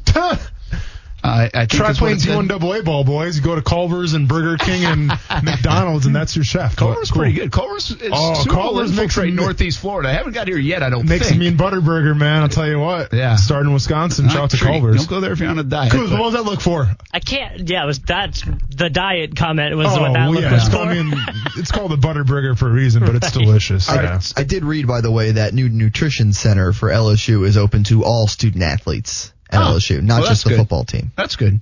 We were talking with Tyler Jordan on Friday about that, just the nutrition part of it, the sports psychologist part of it. It's just amazing how many people. Yeah. I mean, listen, college football's run like the NFL. I mean, it is the big time college football. Mm-hmm. And like the overall part of this conversation is you have to remember that however many teams there are in football, Division I, FCS, FBS, most people can't do this. Correct. You know, I mean, heck, even in their own conferences, some can't do this. You know, we talked about Florida State is not like in rolling in the dough athletically. You know, so they have to try to keep up. And what do? You either get in more debt or you figure out a way to get it sponsored and supported, which is half the challenge in a lot of this stuff. But it's some of these schools, Alabama, the Clemsons of the world. I think Florida has the capability of being like that in terms of the dollars. They're not hurting for money. You know, you name it. Texas, we all know, and a lot of it's because of the TV deals too. But Chuck Jr. says it's a business like the NFL now. Boosters are willing to pay. It will continue. Jason Fryman, my only conclusion would be to entice kids on a visit. They have a nicer facility than some pro organizations. That is true. First Coast Bubbler, I saw a high school in Wisconsin drop $500,000 on a locker room a couple years ago. I think that was the time to ask whether it was necessary or not. And I was talking to some folks in some Georgia high schools. Well, we know Camden County has a great locker room, or they did. I think it's still a good locker room. I don't know where it is in the standard of other locker rooms now. Not LSU. It's not LSU. But there are some, like they've got the ability to feed their high school athletes 3 meals a day. They have their own like standalone football facilities in some of the high schools up in Georgia, I think. And you know they do in Texas. Cody says, looks like a bowling alley on Cosmic Night. 2D, Dalton Dixon 2 says, a large portion of success in college football is recruiting. Yeah, I get that. If the kids like it, it's important. You have thought name brand would carry them over the last decade, but success on the field and facilities had been a major issue for them. I think they're a perfect example of it mattering. And I think that's a very good point. Florida tried to get away with not getting caught up in this arms race. And what did they do? They got passed by Alabama, Clemson, and I don't know if they've been passed by LSU from a success standpoint, but they were passed by from a facility standpoint. What's one of the biggest criticisms of Jeremy Foley on his way out is that he wasn't keeping up. Yeah, because, I mean, he hired championship coaches, but he didn't quite keep up those facilities where they're at now around the league. And you understand, like, how a student athlete works is the fact that you got to think about how much time you actually spend in those facilities.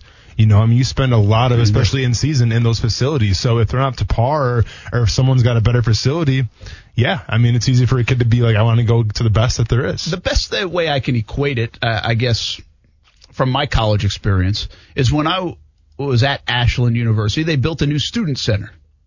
Right, and in that student center, it was nice, right? Anything new seems nice. Mm-hmm. It was a couple levels. I mean, it wasn't anything crazy, but it was a couple levels. Had ping pong tables and pool tables and like a room like some study rooms, but also some mess around rooms. And it was like, yeah, that's kind of the place you want to be, right? You either go there, or if you want to go to a place where there's some hoops and some other things to hang out. So I get it. I mean, I get the draw.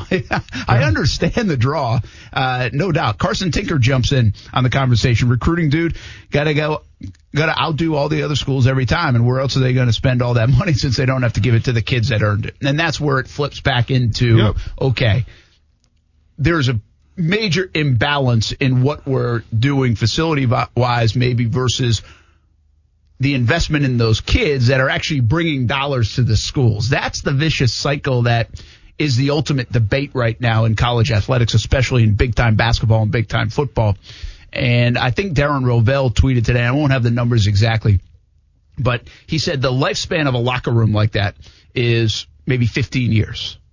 And over that lifespan, he equated it to, it would be like $23,000, I think it was, a year per football player.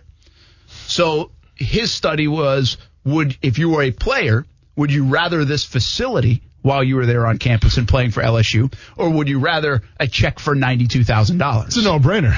Right? It's got to be a no-brainer, right? I mean, unless you're a first-round pick coming out, which you don't know when you first get to campus, it's a no-brainer. Yeah. So I think that's what spins out of all this. And, Tim says, meanwhile, LSU's academic buildings are falling apart. They're the one SEC school that gets more donations to their athletics than their academics. Wow. Bad priorities. Well, I'm a sports guy. I don't know about that, but well, I was gonna say, I mean, and let's be honest, Brent. You think the student athlete, like coming out of high school, is like, well, I hope LSU has a good, business center, or like a good business program for me. I mean, yeah, it sounds great to say those kind of things, but that's not really the case half the time. Some guys do that. They go to Vanderbilt. Yeah. When you have those big academic things, that's when you go to that. And on that point about the athletics and academics fundraising, it's two completely different arms. It is true. You have an entire staff focused on one, an entire staff focused on the other. So it's kind of apples and oranges, if you ask me. Absolutely. Action Sports Jack, Stuart Weber right there. Brent and Austen Lane coming back. Will Yannick Ngakoue report on Thursday? Should he? And if he gets a new deal, what will it look like? I'm going to present some options to you, the former player, next. Tim Duncan must be bored. Why can't people just retire? He's kind of young. He will be an assistant coach for the San Antonio Spurs. He was doing kickboxing. Did you see those videos? Yeah, I remember that. Yeah. A little tall for kickboxing, is he? Hey, I guess it's tough to hit him in the head. First of all, yeah, I mean, I feel like you're never tall enough to be a kickboxer, but I'm sure it's probably slow to get those kicks moving. Who goes from pro team sports to combort sports anyways? Who does that? Combort? Combort, yeah. It's a word. It's a word, man. I do, man. Oh, you do? I know, but you look like this when you come back, though. Yeah. Isn't that bad? I mean, not really. It could be worse. You thought it was going to be worse. Be honest, that was going to be worse. I was hoping it was going to be worse. Watching the beating, yes, I did. I was just hoping he didn't get you in the vocal cords at all. That's what we got to worry about. Oh, man. That could have been a bad news. Take like a couple weeks off. We're talking about Austin's fight, which he won.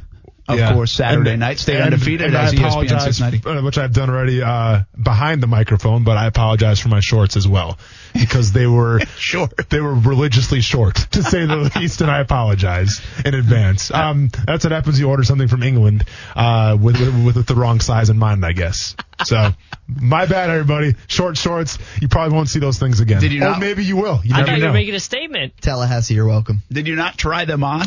Until day of? I mean, I tried them on before, and actually, I've worked on them a little bit. They felt great, but I didn't take into account that they'd probably roll up if I went to the ground and grappled a little bit, and that's what happened. And, so much to the delight of my friends making fun of me and sending me a whole bunch of memes this morning, probably aren't going to wear those fight shorts again. But you didn't notice while you were fighting, right? I had no idea. Yeah, okay. I had no idea until I checked my cell phone. I saw all the memes that my friends made. Those are pretty aggressive shorts there. I'm sorry. Jack Del Rio tweeted recently, congrats on the win. Yeah. So he did that today. Yeah. I did expect it to be a little bit worse. You got a shiner on the right eye especially. Mm-hmm. Not that I can't see the left eye as much, but you kind of look like me when I wake up in the morning right now. That's what you look like. It was funny, man. So I ended up seeing my opponent because there was like an after party. So we went to go watch the big boxing match, the Manny Pacquiao Thurman match I talked about on Thursday. You did. Ended up being pretty good. But I saw my opponent, Cam Graham, there, and he was sitting in the corner. I said what's up to him. He was like, man, F you. I'm like, what's up? He's like, man, I can't eat these wings. Like, I'm so hungry, but my mouth's all jacked up, so I can't chew. I'm like, sorry, man, my eyes all messed up, so it is what it is, Gosh, that's the part that's bizarre to me. Like, it's the friendliness after? It is. Well, yeah. I can really get the respect level. Mm-hmm. Like, there are some guys, as we talk about, that just hate each other. Yeah. And the war builds, and that you never go into, like, you don't even want to shake hands. Oh, it happens all the time. But in sports in general, seriously, if I just lost to somebody that night, I wouldn't want to see him. I don't care if I'm best friends with them, right? I mean, going back in high school. Yeah. But I think what trumps that in your sport, and maybe in all combat sports, is just that mutual respect. It kind of what we talk about a lot of times after an NFL game. Like, fans can't get that. They don't understand that. They don't like that. Yeah. They don't like seeing if you lost the game to the Houston Texans, they don't want to see you smiling with J.J. Watt on camera 30 seconds after the game. But I think it's more of, hey, this is such a violent game. We respect the fact that you just did it, we just did it, and we're able to shake hands after the game, swap jerseys, whatever it might be. But it's something that's very hard for fans to grasp. No, I understand that. At the same time, I think it helps because it's kind of an individual sport. Like, yes, you have your coaches, you have your teammates, but when you're in the cage, you're kind of acting on instinct. You're acting on what you think you should do. So if you give everything you got, and I know he did, and he kind of gassed out at the end, it's hard to hang your head, So I think that kind of goes into it sometimes too, where it's like, man, I did everything I could. I just didn't have it tonight. He was the better guy. And when you say that, there's nothing but respect there. Yeah. But, I mean, there's a few instances like the Jorge Masvidal one with the flying knee where he knocked out Ben Askren. I mean, he said he would fight him again at Whole Foods. So there's some times where there's always bad blood. They're not going to hang out at the after party. No, but 99% usually the guys have respect for each other after the fight. Yeah, no doubt Cam Graham wanted some wings. I mean, he was weighing in at 288. So I think we all wanted wings, but like I told you, after the fight, I'm hungry, man. I'm very hungry. So to go along with those wings, how about a little Vita de Louis on the weekend? I'm sure Kuz had plenty of that at the wedding. It's happy hour one time.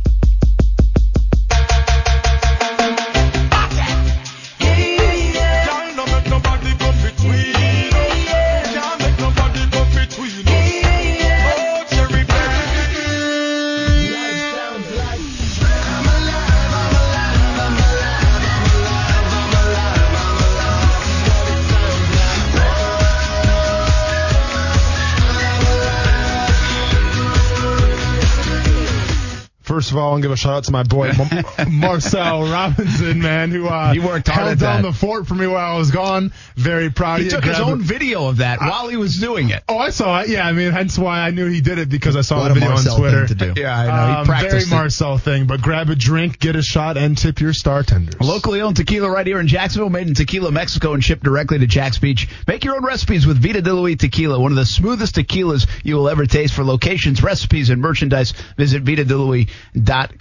And again, 94 recent rating for Vita de Louis. Those guys are having a good time at the Rolling Stones concert in the parking lot J before the little tailgate, and go meet up with some folks from Vita de Louis and check them out on VitaDeLouis.com. And was Marcel, he was doing a read, or was he doing like a TED Talk to motivate people? Because it kind of went off I mean, listen, I'm proud of the guy, but I thought it was like a TED Talk to really inspire people for a second. I think he was trying to be inspirational. Okay. Which, good luck. We mentioned the Spurs hired Tim Duncan as an assistant coach. The quote is great, right? It is only fitting that after I served loyally for 19 years as Tim Duncan's assistant, that he returns the favor, Greg Popovich said. Pretty good. Best. Yeah, Pop's pretty good. Tim Duncan going to be a head coach? Will he take over? I mean, can't he do whatever the heck he wants? He's Tim Duncan in the Spurs organization. He's the big fundamental. If he wants to take over in like 2 years, he probably could. Hey, Bob, I mean, it depends on what Pop's going to do, right? Well, that's what I'm saying. When it's done, whenever it's done, Popovich is getting close, right? Yeah. I mean, I thought he was done when Tim Duncan retired. Is Tim Duncan physically capable of yelling at somebody, though? Like, I don't know if he's got it in him, honestly. Yeah. What if all three of them came back? Like Ginobili, Parker, and Tim Duncan, just like 3 head coaches. Man. Be crazy. They can all come back and be Becky Hammond's assistants. That's a good point. There's a lot of stuff brewing with the Spurs. Good point, too, with Becky Hammond. All right. Yannick Ngakoue. Will he report this week? Is he getting paid? Okay, answer this question. Is he getting paid this week? Because I mean, that's that's your answer. I mean, so if he doesn't get paid, you don't think he reports? No, he's not showing up if he doesn't get paid. Oh, I mean, he might show up to the facility, but he's not going to step foot in the practice field, I think. The same idea for me. Yeah, he needs to get paid before he comes back. He's put it out there that, hey, let's let's do this. Let's go. Cryptic tweets and all. It's been a lot of tweets. I kind of feel like, I think I said this on Friday, I was getting the feeling, and I still have the feeling, that he'll be there with or without a contract. And I think, let me ask you guys this part. If he doesn't have a contract signed, but they're kind of close on one, or it's heading that direction, is that reason to get on the football field or reason to stay off the football field? I need to see that money in my bank account before I go on the field, because knock on wood, like we always do, but there's always chance for an injury, Brent. And you hear these horror stories every single year, whether it's the Chargers or whether it's some other team where, sometimes star players do get hurt. And if I'm Yannick Ngakoue, yes, I'm confident in my abilities and I'm not worried about injuries, but at the same time, I'm getting paid for my services to be the leader of that defensive line. By the way, another tweet out about Yannick Ngakoue. The 3 players with the most QB pressure since 2016 won't surprise you, but number 4 and 5 might. Underrated pass rushers Yannick Ngakoue and Geno Atkins ranked 4th and 5th. So most QB pressure since 2016. Aaron Donald, Von Miller, Khalil Mack, then Yannick Ngakoue with 161 of them, one behind Khalil Mack. Yeah, not surprised. Are you going to give me some numbers of contracts here so I am going to shut these all down and get the big bucks? We have talked a lot about Yannick Ngakoue, but there's one thing I think I've missed in the Yannick storyline. Okay. And let me ask you if this is what's given anybody pause about it, or could it prevent it from getting done? Yannick Ngakoue, I think, is 29.5 sacks in his career for the Jags. 9.5 of those last year. 9.5. A lot of guys had more than 9.5 sacks last year. True. How many pressures did he have, though? He had 25 tackles last year. Okay. Does that say anything about, it kind of goes all the way back to like the run game stuff a little bit, but 25 tackles doesn't sound like a lot to me. No, which it's really not a high number. You're right with that. So does, this is a bad way to say it, but just from if we're ranking defensive ends and pass rushers and we're going to start comparing the Frank Clarks and the DeMarcus Lawrences and the Von Millers and the guys that are on that list that I just gave you of pressures, does that knock him down some notches because he's only got 20 plus tackles and he's coming off a year where he only had 9 plus sacks, even though through the course, he's now in his career, he's got 29.5, which is a nice number. That's the number we keep throwing out there. Yeah. That's a very productive number through 3 years of your career. But, 9.5 sacks is nice, but that's like Dante Fowler kind of numbers, and nobody was going to throw 5 years, $100 million at Dante Fowler. How many pressures did he have last year? I know you probably don't have the number, but I don't have it. But we won't assume it's a lot because I think hits and pressures, he's always been pretty good. Yeah, and you gave the numbers where he was 4th, you said? He was 4th on that list. Yeah, so even if you break it down and divide, that would be like 50 pressures in a year. Listen, sacks are the big number when you're defensive end, hands down. If you have over 10 sacks, you're going to make some money. That's just the way it is. That's the way the world works. There's death taxes, and if you get over 10 sacks, you're making money, hands down. But pressures are also important, and Ngakoue also has those in spades because you think about pressures. That's when the fumbles can happen. That's when interceptions can happen, and that's when turnovers can get caused. So from the pressures perspective, you have to like Ngakoue's chances there as well to get compensated for those. Now, getting to the run game a little bit and the lack of tackles, that could come from a different amount of reasons. Number one, it's a pass-happy league now. Mm-hmm. I think that we've seen a decline in running the ball. I also think we've seen a decline in running the ball on the outside. I think traditionally where you used to see like a lot of toss cracks and things like that where the 9 technique would be involved in turning everything back and making those tackles, you don't see that as much now. I don't know the exact Jaguars philosophy, top to bottom, but one would assume it's Ngakoue's job to keep everything bottled on the inside. So I think I look at the Jaguars' run defense last year. I think it was okay. Could have been better. But that doesn't directly fall on Ngakoue, though, either. For a little bit of context, in the tackled numbers, I looked up the 4 other guys in that list. Von Miller had 48 tackles last year. Okay. Khalil Mack had 47, which was low. He'd had 70s his first 4 years in the league. Geno Atkins had 45, and Aaron Donald had 59. I was going to say, he'd have more. Well, and Geno Atkins is playing a 3 technique. Yeah, that's a little different.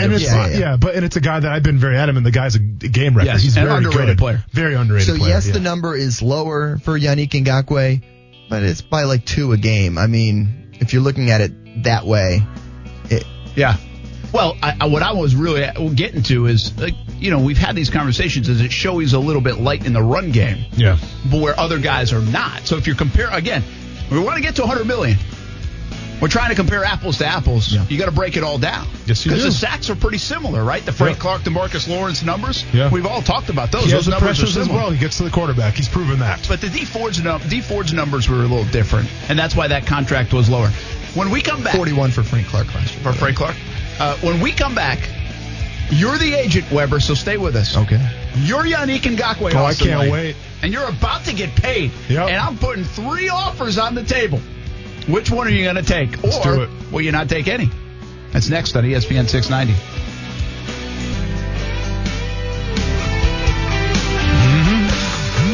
This is your favorite one. It is, man. Every time I freestyle something new with it. But I got my mind on money right now more than freestyling some country music. I've got some money proposals. I have some mind on some money right now. I'm trying to do quick math as I offer this money to you. I'm sorry about that. The greatest thing is in the break. Austin says, "I wish you would have given me a heads up. Thanks for the heads up." Yeah, I was like, "Well, I just want you to pick this one." And he's like, Stewart says, "Well, I'm not an agent. At least you're a former defensive end in the NFL." All right, man. Stewart, you have to give me the best deal here, all right? Hey, I'm getting 10%, so I'm going to get you the best deal. Okay, you better believe it. We're a team here. We're a team. That's how this works. Give me the highest money. Show me how Florida does their sports agency teaching there. All right. Sounds good. One thing I want to remind folks about, make sure you sign up on ActionSportsJacksDream18.com for the upcoming Action Sports Jacks Dream 18, September 16th at the Golf Club at Southampton. We'll raise money for North Florida Junior Golf Foundation and for St. Michael's Soldiers. Be a lot of fun. Cadillac, once again, our title sponsor. We appreciate their support, and we'll be out there for a great day. It's really a sports celebration now. We have the Shrimp and the Jaguars, and I think the Icemen are going to come back, and you can hit a golf ball with a hockey stick, which is fun. Like the that? Jacksonville Giants, who am I missing? Jacksonville Sharks, UNF and JU, hopefully. They were all participated last year. So we made it like a sports celebration. Jacksonville Armada. I said, who am I missing? Going off the cuff here. Anybody else?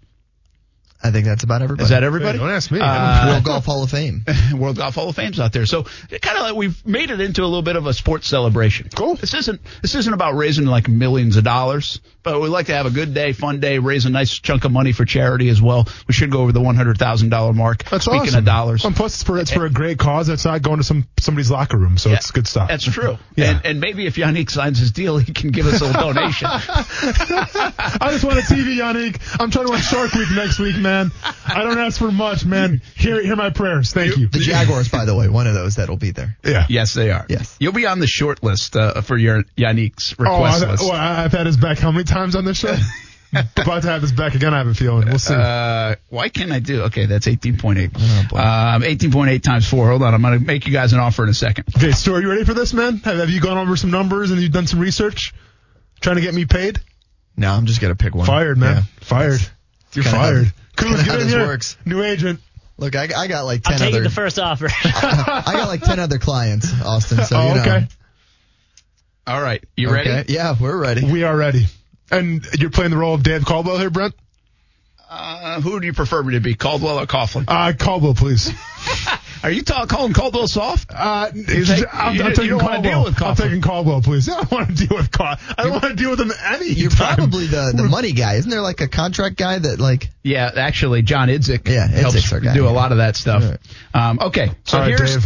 Here are my offers. Okay, you might want to do the per year totals. Okay. Let's see if I'm bad at math, and this is Austin Lane speaking, not Yannick Ngakoue speaking. All you right. might be good. So what I have on the table, yes, I'm presenting 3 5-year deals.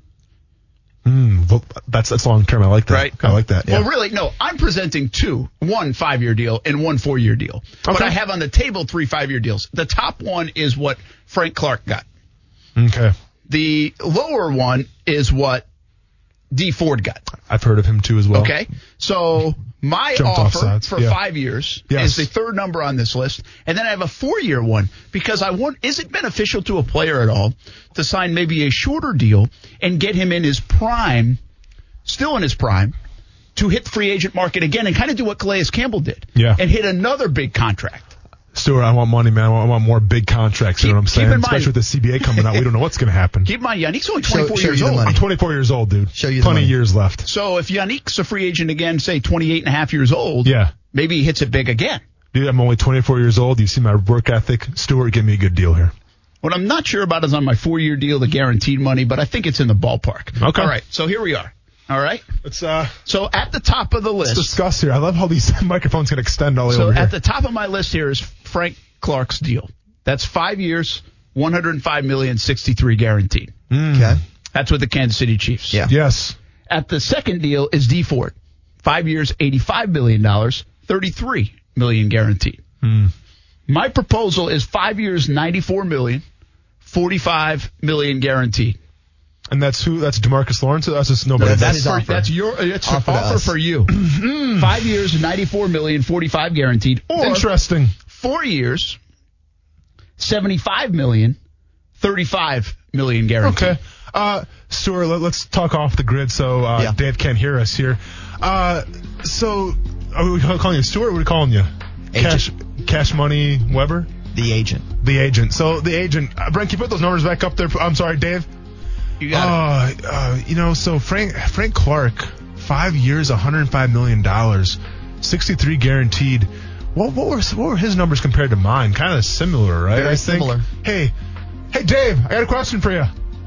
Are you worried about my off the field issues or anything? Like, are you worried about me being a distraction to the team? Are you worried about me, living a rough lifestyle per se? No, because my client is a model. Role model. That's crazy. Now, you did Frank get Clark, in a fight with Dante Fowler. Okay, well, everybody that's got in a fight with Dante Fowler. That's a brotherhood. That happens. Dave, so are you saying, would you rather have... Who else have you gotten in fights with? Would you rather have Frank Clark, who had some domestic abuse allegations, and he gets $105 million for being that type of person, and I've been a model Jacksonville Jaguar, and you're going to shortchange me for how much now? $94 million? So Frank Clark makes $10 more million, even though he's a distraction off the field and's been in some personal problems, and we have the exact same stats. I may have more actual pass rushing hits and QB hits and all that stuff, and he's making more money than me? Before we get to that last offer, which is already off the table. Yeah, I'm sorry, now I'm not. That's already off the table. I'm not the agent, but I'm not taking the last offer. So get the 4 year, $75 million. Last offer's gone. Why don't you like it? Because you think about it, where it's $75 million for 4 years.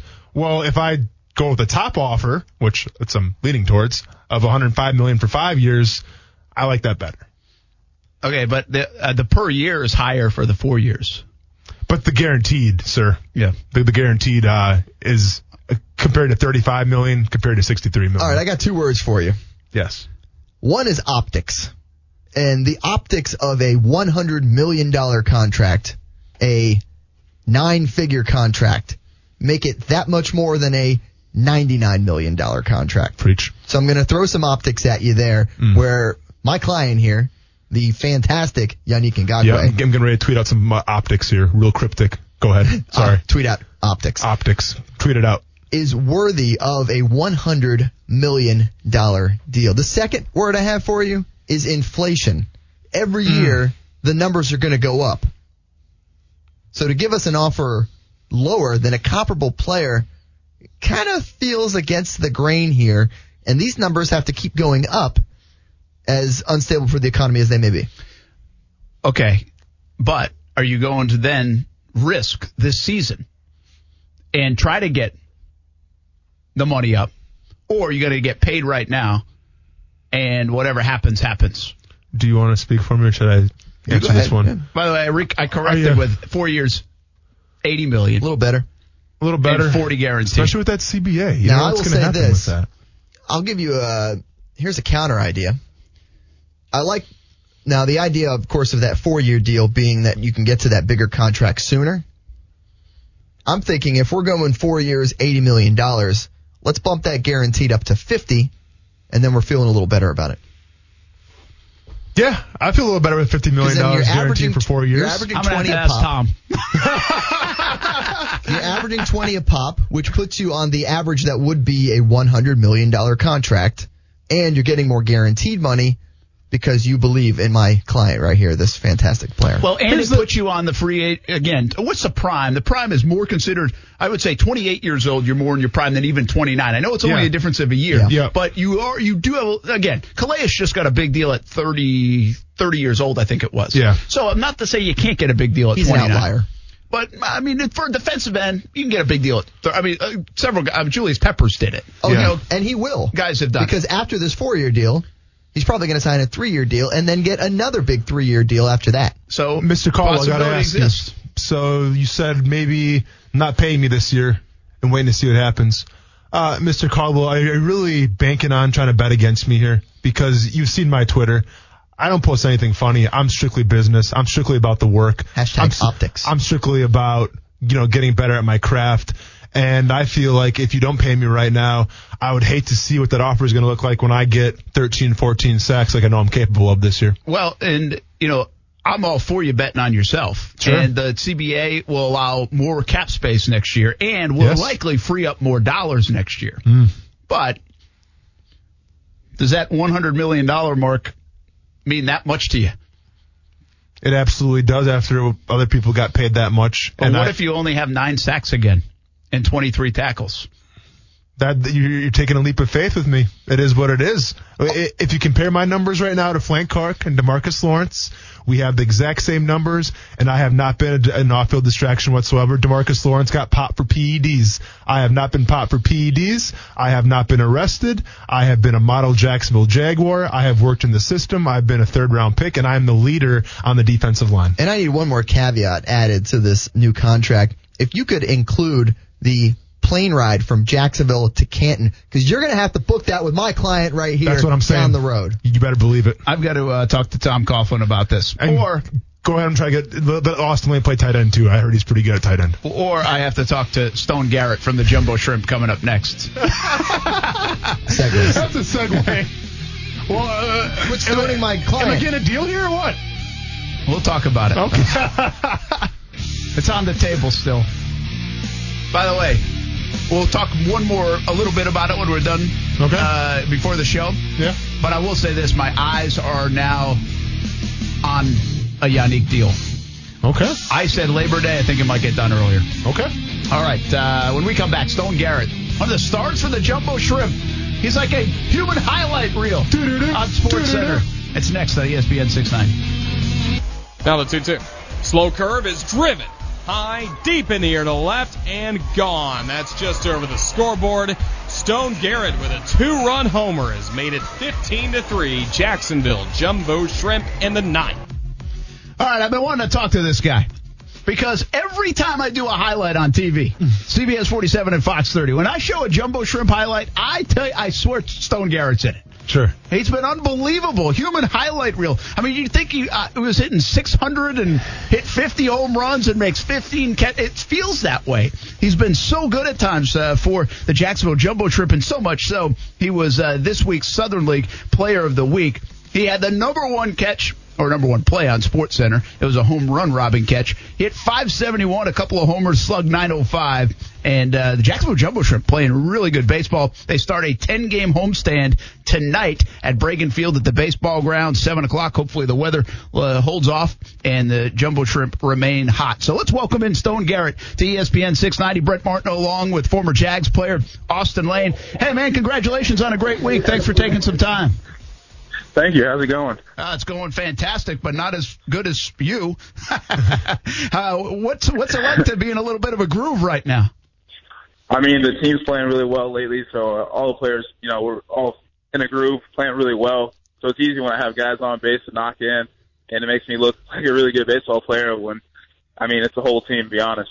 When you play baseball, you sometimes you practice the catches against the fence when you're an outfielder, and you kind of just hope you envision when you're sitting out there, and sometimes play can be a little slow, and you're like, gosh, I hope someone hits one right at the track, and I can leap up and try to grab one.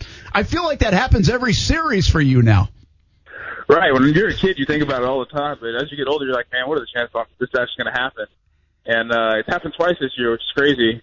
And just, at the fence at the right time and having to come down with it, so that's pretty awesome. Yeah, that's good stuff. Stone Garrett from the Jacksonville Jumbo Shrimp with us. How's this year in general gone for you? I know you guys got off to a sluggish start as a team and now have turned it around, which is great. But how has it been just this whole ride in minor league baseball can be a grind, and you go through the ups and downs. You look comfortable. I'm sure you feel more comfortable as this thing goes along. Describe your year for us in your words. Yeah, it's been a grind. It's a lot easier when you're playing here in Jacksonville. Great atmosphere, great crowds every night. Doesn't matter if it's a Monday or Saturday night or even a Thursday, which is great. Started the year off pretty slow, started to heat up, and as of right now, I'm where I want to be at the plate defensively. Like I said, playing really well right now. So is the team. So that's always a good thing. So you talked about. I'm sorry, this is Austen Lane, by the way. How you doing, man? Doing great. Doing great. So, you mentioned playing in Jacksonville. It kind of feels at home and everything, and it's going well. You spent some time, and you're the second athlete on the show today who spent some time playing sports in Australia. I didn't know Australia had baseball. What was that experience like playing down under, if you will? Yeah, I didn't know Australia had baseball until about like 3 months before I went. So, yeah, I had a teammate that played over there. He's like, man, it's fun. You should try it out, and it's going to be like the summer, so you don't have to go through a winter in Houston during November, December, January. So it's like, it's awesome. There's 6 teams over there. Actually, there's 8 now. There's another team in New Zealand, and there's another one over there in Australia. And it was pretty fun. Travel all the main cities, play pretty good competition. There's some extra major leaguers over there and a lot of minor league guys, as well as a lot of native Australian players. So it's decent competition, and it just makes you make up for games that you miss during the minor league season. I had a hand injury that year, so I made up some missed games, and it was a great overall experience. And as far as like the fan support over there, are they kind of baseball crazy in Australia, or is it a little more low key? It's a little more low key, but there's good turnouts for the crowds. They get pretty rowdy over there. I don't know if you've ever been to Australia, but those Australians can get pretty rowdy, so it's a great atmosphere. Stone, he hasn't been to Australia, but it sounds like he wants to go. This is like the 4th question about Australia, so I guess we got to hook on with a travel agent. Hey, I'm just Australian baseball. I was curious, man. No, it's a great man. Sydney, Australia is the place to be. It's a great question. That's pretty cool stuff. I agree with you. I think I know a decent amount about baseball, but didn't know about baseball in Australia. You're from Sugar Land, Texas, 227th overall selection in 2014 draft. And like I said, it can be a grind, man. We're in 2019. You're in Double-A ball. How patient do you have to be as you make that climb to the ultimate promised land, at least you hope, in the big leagues? Yeah, it's a grind, and you got to be patient, but at the same time, you got to be putting in the work to make it happen. We were joking around last year, or a couple of days ago, talking about how last year was our first year, but you can only say that 1 year, and we've been in it for 6 years now. Yeah. So it goes by in the blink of an eye, and you just want to make the most of your opportunity. Absolutely. Stone Garrett with us. All right, when you made SportsCenter top play, I'm sure you got a lot of texts and people calling you. What was the reaction like?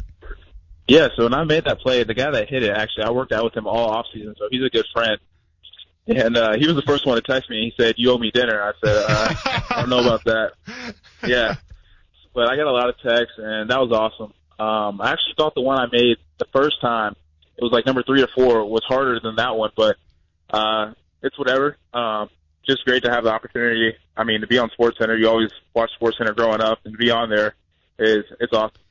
Stone, I'm not gonna disagree with you. I actually thought the other one that you made was probably a harder play. Right, yeah, it definitely was. Yeah, so, both great plays, but I thought it was a harder play. Have you always been, you heard my introduction, when we do TV highlights of the Shrimp, I feel like you're all over them. And have you always been kind of that guy, kind of like a highlight guy, the clutch guy, likes the big spot? Not really. I just try to compete, make catches for the pitchers when I can, and, when I'm at the plate and it's a quote-unquote clutch situation, try to, compete for the team and drive runs in. So I guess I've just been in the right spot at the right time this season. Stone Garrett with us from the Jacksonville Jumbo Shrimp. They play tonight, 7 o'clock, start of a 10-game homestand, so make sure you get out to Bragan Field, the baseball grounds. Always a fantastic place to watch a baseball game. Shrimp playing good ball. How much does a playoff push matter to the guys? I know it can be you have to worry about yourself a lot in minor leagues and trying to do your job, but how much is there a team aspect to this and trying to make a postseason push? Oh, we want it pretty bad. We want it pretty bad. Some teams, guys just want to go home, but we're having fun in the clubhouse, having fun on the field, and we want to be in the playoffs. We want to win the whole thing. All right, last question for you. How many times do your buddies back home or whatever be like, you really play for the Jumbo Shrimp? Yeah, they always give me, mess about it, but I like the name, and I like the colors. I like it better than the Suns. I like the colors better than the Suns, so I'm like, guys, y'all don't like this name? Like, is it just me that likes it? I feel like a dad that wears sandals out, and he likes them, but, the kids don't. Straight out of Brent Martineau's playbook right there. Yeah, Stone Garrett, 23 years old, by the way, so he's a young guy. Yeah. And speaking of, you're right. They just came out with a new lid. You got to check out, the Pro Shop, the blue one where it says 904 on it. Oh, it has the city sky, the outline of it? Skyline? Oh, yeah, I already saw that. It's yeah, sweet. trust me. I already tried to order it. Sold out. Jumbo Shrimp, why don't we have one in the studio That's here? what I'm Can we saying. put it on display? I'll take two. Maybe we want one autographed by Stone Garrett. I like it. That's the way to get it. All right, man. Hey, good luck tonight. Where are you hitting in the lineup? I am fourth tonight. Cleanup. All right, cleanup spot in the lineup. Good luck tonight. We appreciate you taking a couple minutes, just an hour before the game. All right, you guys have a good one. All you right. too. Thank you. Stone Garrett for the Jacksonville Jumbo Shrimp. Nice guy. Yeah. And fantastic highlight reel kind of player for the Jacksonville Jumbo Shrimp. Go watch him for the next 10 days here at home as the Jumbo Shrimp are on a big home stand as we finish off July and head into the month of August. We'll finish off the show here on a Monday of football season getting underway. Quarterbacks, rookies report. Next up, the veterans on Wednesday, and they hit the field on Thursday. A couple final thoughts about some football and the Jaguars as we put a bow on the show here on a Monday on Action Sports Jax, ESPN 690. All right, welcome back. One more segment to go and a lot to get to. I want to get back to the Jaguars running back talk because all the homework Austen did, and he's got a little to wrap up on that thought. He's got a deal to take or not take. It's on the table. 5 years, $94 million, or 4 years, roughly $80 million. Might be like 79.99. Does he want the deal or does he bet on himself and wait? And we're talking about Yannick Ngakoue's situation. So Austin Lane is playing Yannick Ngakoue in this role with an offer from the Jacksonville Jaguars. Well, from me. Yeah. And so we're trying to get I feel like my agent, Stuart Weber, should be back here to help me out. Now by myself. He went to do TV. Just what you wanted. Yeah. He went to take care of another client. Fair enough. All right, I'm by myself on this. But before we get to that, stay in your lane. Stay in your lane. So, cruise control is going out to Manny Pacquiao. Over this past weekend, Pacquiao fought Keith one-time Thurman, and we saw a Pacquiao that, to be frank, we haven't seen in a while. He came out aggressive, actually knocked Thurman down, much to everybody's surprise in the first round, and then really didn't let up off the gas after that. It went to a split decision, one that I thought Keith Thurman was going to win because boxing is corrupt, and I figured, well, Keith Thurman's kind of the young upstart. He's undefeated. They're going to give him the win even though Pacquiao deserved it. And guess what? Boxing got this one right. Pacquiao clearly won that fight, and they did the right thing in awarding him the decision, even though it was a split decision, but he still got awarded the decision. So props to Manny Pacquiao. I never thought I'd say this, but it's almost like he's found like a new sense of fighting. He's got a new motivation, whatever that is, but it's the aggressive Pacquiao of old. And the reason why I thought I'd never say this again, because I think honestly the only fight that makes sense going forward with his age, he's in his 40s now, is a Floyd Mayweather rematch. I think that if the Pacquiao comes out that fought Keith Thurman and keeps the pressure on Floyd, I think Floyd may be in trouble. So we'll see what happens going forward. Floyd's all about making money, but he's also about protecting that record. I'm curious to think what he thinks about Manny going forward, but I think the Manny-Floyd fight would be interesting to say the least. All right, what's it mean for boxing overall? I mean, it doesn't mean much. I mean, to me it says 40-year-old guy. So you can take it one or two ways. You had Keith Thurman, who was the young guy, who came in with all the power, where one shot is all it took to knock somebody out. Thurman didn't land that punch. And Thurman being the younger guy, I think the thought was, well, he would beat Pacquiao, and that would put him on the map because he's the guy that beat Pacquiao. Pacquiao's the household name. Well, all of a sudden, Keith Thurman gets beat in a pretty handed decision, and now everyone's talking about Manny Pacquiao again. So what does it do for boxing? Not much, because I don't feel like there's not a lot of guys out there for Pacquiao to keep on fighting, especially at his career. He's going to take smart fights because he wants to get paid. So he's not going to fight some young upstart, I feel like, again, and try to give him a shot. I think the only logical match is for Floyd, and if that's the case, that's going to help boxing. Remind me, Pacquiao, did he go broke or something? Does he need this money? No, Pacquiao's kind of a weird deal. He's a big politician. Too. Yeah. So he doesn't need the money. I think it's just for his love of fighting. Crazy. It's in his blood, and he's back with his trainer, Freddie Roach, who's one of the best trainers to ever do it. So I think he's found a new sense of fighting for whatever motivation it is, and you can tell the way he's in the ring now. All right. Pump your brakes. Pump your brakes. Going to parenting advice. Oh boy. Hey, Good Morning America. Check this audio out. Bad parenting. His daughter almost broke her arm. NFL should consider punishment, one user wrote. Another saying, not the smartest move. She could have been hurt. Next time, wait to make sure she's jumping too. Even Brady's celebrity friends chimed in. I have complete faith in you as a man, friend, player, and father, but this just gave me anxiety. Dwayne Johnson wrote that, while Diddy simply added a crying face. Oh, yeah, and Diddy added a crying face emoji. Fantastic. Hard hitting. So to kind of set the scene real quick, this was on Good Morning America this morning. Tom Brady took his kids, it looked like, to a lake, and they jumped off you say cliff like it's a cliff diving. You're watching like on Fox Sports 1 at 2 o'clock in the morning. It was whatever it was. I mean, I don't think it was that dangerous. Like, listen, we're talking about a guy who can distinguish between a man coverage and a cover 3 coverage in the span of 2 seconds. I think he makes good decisions when it comes to his kids. His daughter was never in danger. Well, he made a bad decision. He shouldn't have posted it. Well, but that's the thing, too. Like, if she was really, shaken up, he wouldn't have posted the video, I feel like. And Good Morning America. How about we don't put out tweets from Buffalo Bills fans? Because if you saw the video, it was a guy wearing a Bills hat saying he should be suspended. But, of course, he would say that. So, listen, I think Tom Brady is just out there being a dad, doing the best he can. The guy didn't do anything wrong. Get off the guy's back, and everybody pump your brakes when it comes to parenting advice. I'm glad you brought that up. I saw all the reaction. It's funny. This is why celebrities, by the way, don't talk or don't do that stuff. Put it out there. Yeah. And Brady in the last year has become a little bit more out there. He's got on Twitter, and he's been a little more active. And he's always had the Facebook thing going. He did the series, but he also, I think every week he tweets like a motivational thing, he even does a pump-up hype video. So it's not like he hasn't been active, but I think the family part has been out of it. And now he's a little more active and all. And now this might shut him down. I mean, it's so much for being transparent. I think he's going back to whatever. Stop judging people. My favorite part of that, when I read all this stuff, the real bad thing in my estimation of Twitter is the self-righteous nature of it. Oh, I know. It's like, come on. You want me to show? Okay. Like the person who tweets that and has a problem with Brady, and his parenting. Well, let's talk about your parenting. A lot of all-star parents out there. Hey, you know what? At least the next generation of kids is going to be top-notch, because all these self-righteous parents, I guess, know what they're doing. So I can't wait for the next generation. We're going to be in great hands. Might be the worst part of social media, that part of it. That's all things, not just on parenting, but on everything. It's the entitlement, But they don't...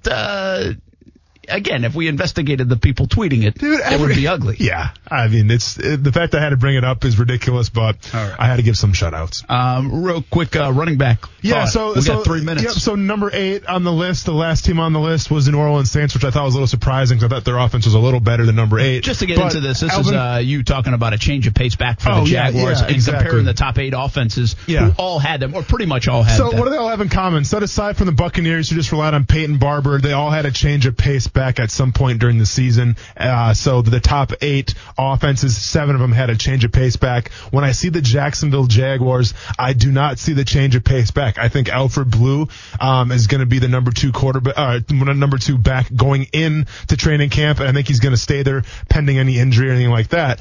But with Alfred Blue, and we've had Texans reporters on before, and they've said the same thing, where he may not be an elite player in any category, he's pretty solid in all categories. categories. And I think if you want to change a pace back, you need a guy to be pretty elite when it comes to catching the ball out of the backfield. I'm not sure Alfred Blue can provide that. And also with the fact that I don't think Thomas Rawls can provide that either, because if Thomas Rawls has one thing going for him, it's the fact that he just puts his head down and runs between the tackles. And then if you look at the draft this year, the big guy out of Temple, kind of like a Leonard Fournette kind of clone. And we were not really sure of how he can catch the ball out of the backfield. So there's a lot of question marks going forward right now with the Jaguars and the change of pace back. And if we go off last year's history, you need the change of pace back to be successful on offense. Well, we'll find out if they left the gaping hole or not with that, and if it impacts games or if John DeFilippo can work around it. They felt like they didn't need to do it. We've seen fullback, no fullback. We saw fullback a couple years ago, and people argue you don't need a fullback. Yeah. So, I mean, it can go both ways. It'll be interesting to see how it works out. All right, 60 seconds left in the show. Here's the deal. Frank Clark has 5 years, $105 million. That's the deal he got. D Ford, 5 years, $85 million. You are Yannick Ngakoue. I am Yannick Ngakoue. I am Dave Caldwell or Tom Coughlin Coughlin or the front office. I say I will give you 5 years, $94 million or 4 years, $80 million. Are you taking either one, or are you betting on yourself? Keep in mind now, as the franchise, you bet on yourself. I can franchise tag you next year, or we reach a bigger deal after 2019. I want what Frank Clark got. I want what DeMarcus Lawrence got. And I'm a guy that hasn't been in trouble before. I'm the leader of this team. I want over $100 million. Or guess what? I'm starting to sit out. What do you think about that? I have the power. The sheep control the wolves, okay? The sheep outnumber the wolves, and I'm taking over. I want my money, or I'm not playing. What do you think about that? Shout out to Le'Veon Bell, Antonio Brown, Melvin Gordon. I see you guys out there. I appreciate y'all. Well, sounds like these negotiations won't be wrapped up tonight. All right, Josh Allen, good luck, man. Hope you can do well. I'll see you on TV tonight. Part of my contract says I'll see you on TV tonight. CBS 47 and Fox 30. Before Shopify, were you wondering, where are my sales at? Now you're selling with Shopify, the global commerce platform supercharging your selling. You have no problem selling online, in person, on social media, and beyond. Gary, easy on the cha-ching. Oh, sorry, but my Shopify sales are through the roof. Start selling with Shopify today and discover how millions of businesses around the world use Shopify to ignite their selling. Sign up for a $1 per month trial period at shopify.com/listen. Shopify.com/listen.